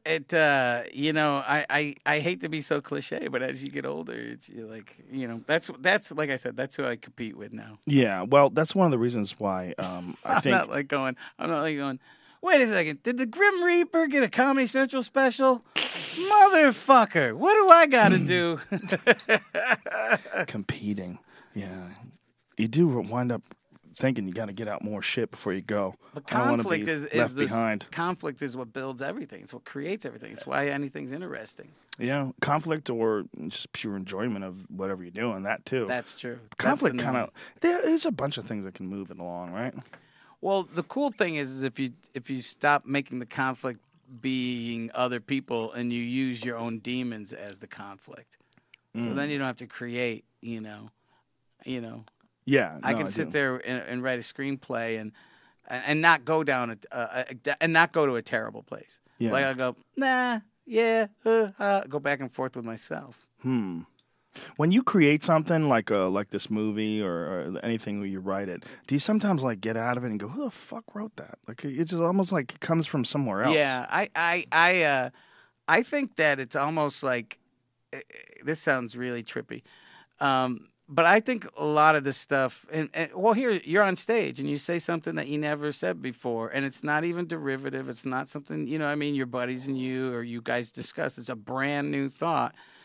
You kind of feel like it's just there already. It's like this the stream, and then you reach up and you grab it. And the big part of it is trying to. I can't believe I'm not on Dilaudid right now. But the big part of it is getting yourself out of the way so you can just grab that stuff. That's a great way to describe it. You know, because I'm terrible. I'm a failure. I'm a hack. This has all been done before. Nobody likes me. Boo-hoo. It's so exhausting. And that stuff's just having a big ego in reverse. It's still a big ego. Yeah. You're thinking about yourself instead of thinking about what you're doing or going zen and just focusing make on stuff. Yeah, just make stuff. It should be a shirt. Make stuff. Just make stuff. The other cliche, which is true. You're feeling bad. You do something good. Yeah. This. Did you ever read any of Pressfield stuff, like No. The War of Art? No. He talks about the muse, and he talks about it and treats it like it's a real thing. And it's a kind of an interesting idea because people think of the muse, that like in the idea is that there's something that gives you these ideas or something that you pay tribute to, and then it gives you ideas. Right. And he actually sort of actively courts it. Like he actively says I'm going to respect the muse. I'm going to show up at work every day. And I'm going to put in the hours, and when I put in the hours, the muse will come. Yeah. And he sort of his philosophy on it is very enlightening, and it's also very it's inspiring because it makes you want to write. It makes you want to create. Yeah. It makes you want to that attitude is a very beneficial attitude to have. It's sort of spiritual and mumbo jumbo and kind of crazy. No, but it's not. I say the nicest compliment I've ever received is this friend of mine who Tom Link, I think, and he saw a movie of mine and he said, "I want to go write." Ah, yeah, that's great. And I was like, "Oh, that's nice." I always feel that way. And when the I go cynical see me good is comedy. like, "What? He thought he could do better? No, a dirty prick. Why's he gonna no?" I was like, that was the nicest thing anyone's ever said. I think after a movie of mine. Yeah, that is one of the coolest things about other artists. Is that I they don't inspire know. you to create more of it. I truly don't know when I'm making these movies what they're about. Later on, I'll say, "Oh, that's this character, that's this person in my life," and I have no idea until after they're done and I'm watching them. Like my wife was like, "You didn't get that this is just prettier people playing you and me in this movie?" I was like, "I'm a fucking idiot." Yeah, it is. Well, listen, man, your movie's fucking badass, and I Great. really Thanks, wish man. you all the best in the world. I will cherish these Bigfoot socks Got some Bigfoot for the socks rest of my life. And I the love posters them. are really rad. My friend Alex Yeah, Party made them. we'll get one framed and we'll put it up on the Hall of Fame here. Please and do. It's He called did it- Willow Creek. And Willow Creek. If anybody wants to see it, what will be the availability? It's Will still it in be- some festivals, and as soon as I get a distribution of some level, I'd love to come back. Probably I'd like to come back before that. Fuck yeah, dude, yeah. anytime. And please, if there's anybody out there that has anything to do with the movie business, just check this out. It's fucking great. You're going to enjoy the shit out of it. And we need fun movies. It's a fun movie. Yeah. It's exciting. Thanks. I'm not going to say any more about it. Great. No, and you don't either, man. Yeah, I know. You can't. It's one of those movies where you can't say, "Oh, I love that scene." Yeah. You can't even say it.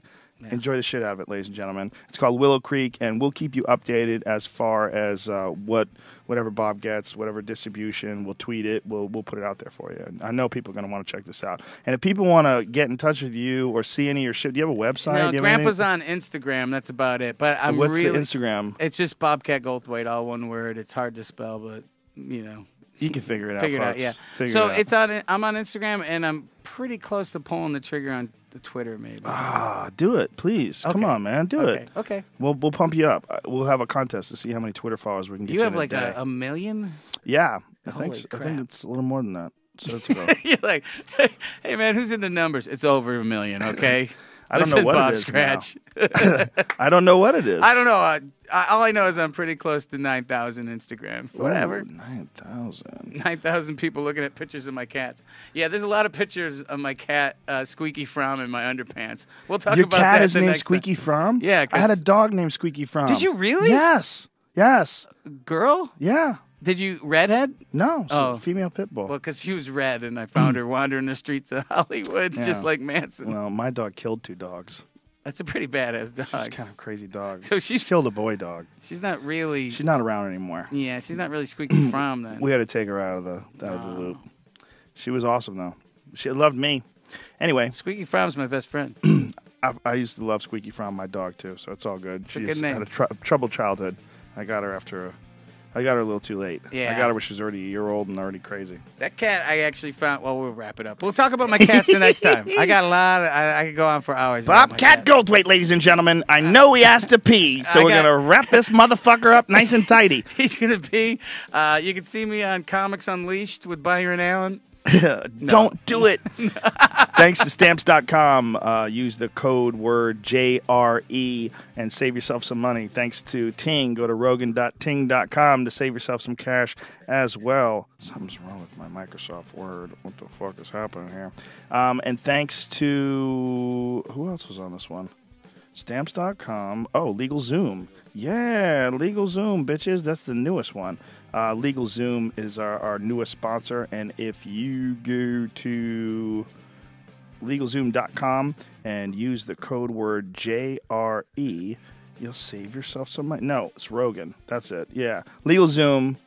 To get a special discount from listening to the podcast, enter the code name Rogan in the referral box for checkout for more savings. Thanks to Onnit.com as well. Go to ONNIT and use the code name Rogan. We'll be back tomorrow with my pal Aubrey Marcus, and that'll be it for the week because I got to go out squatching. I'm not done. I'm looking for, I got a lot of crazy shit going on I this know week. I'm going in the fall. Are you really? Yeah. How dare you? Bobcat Goldthwait. Thank you. We'll see you guys. We love you. Big kiss.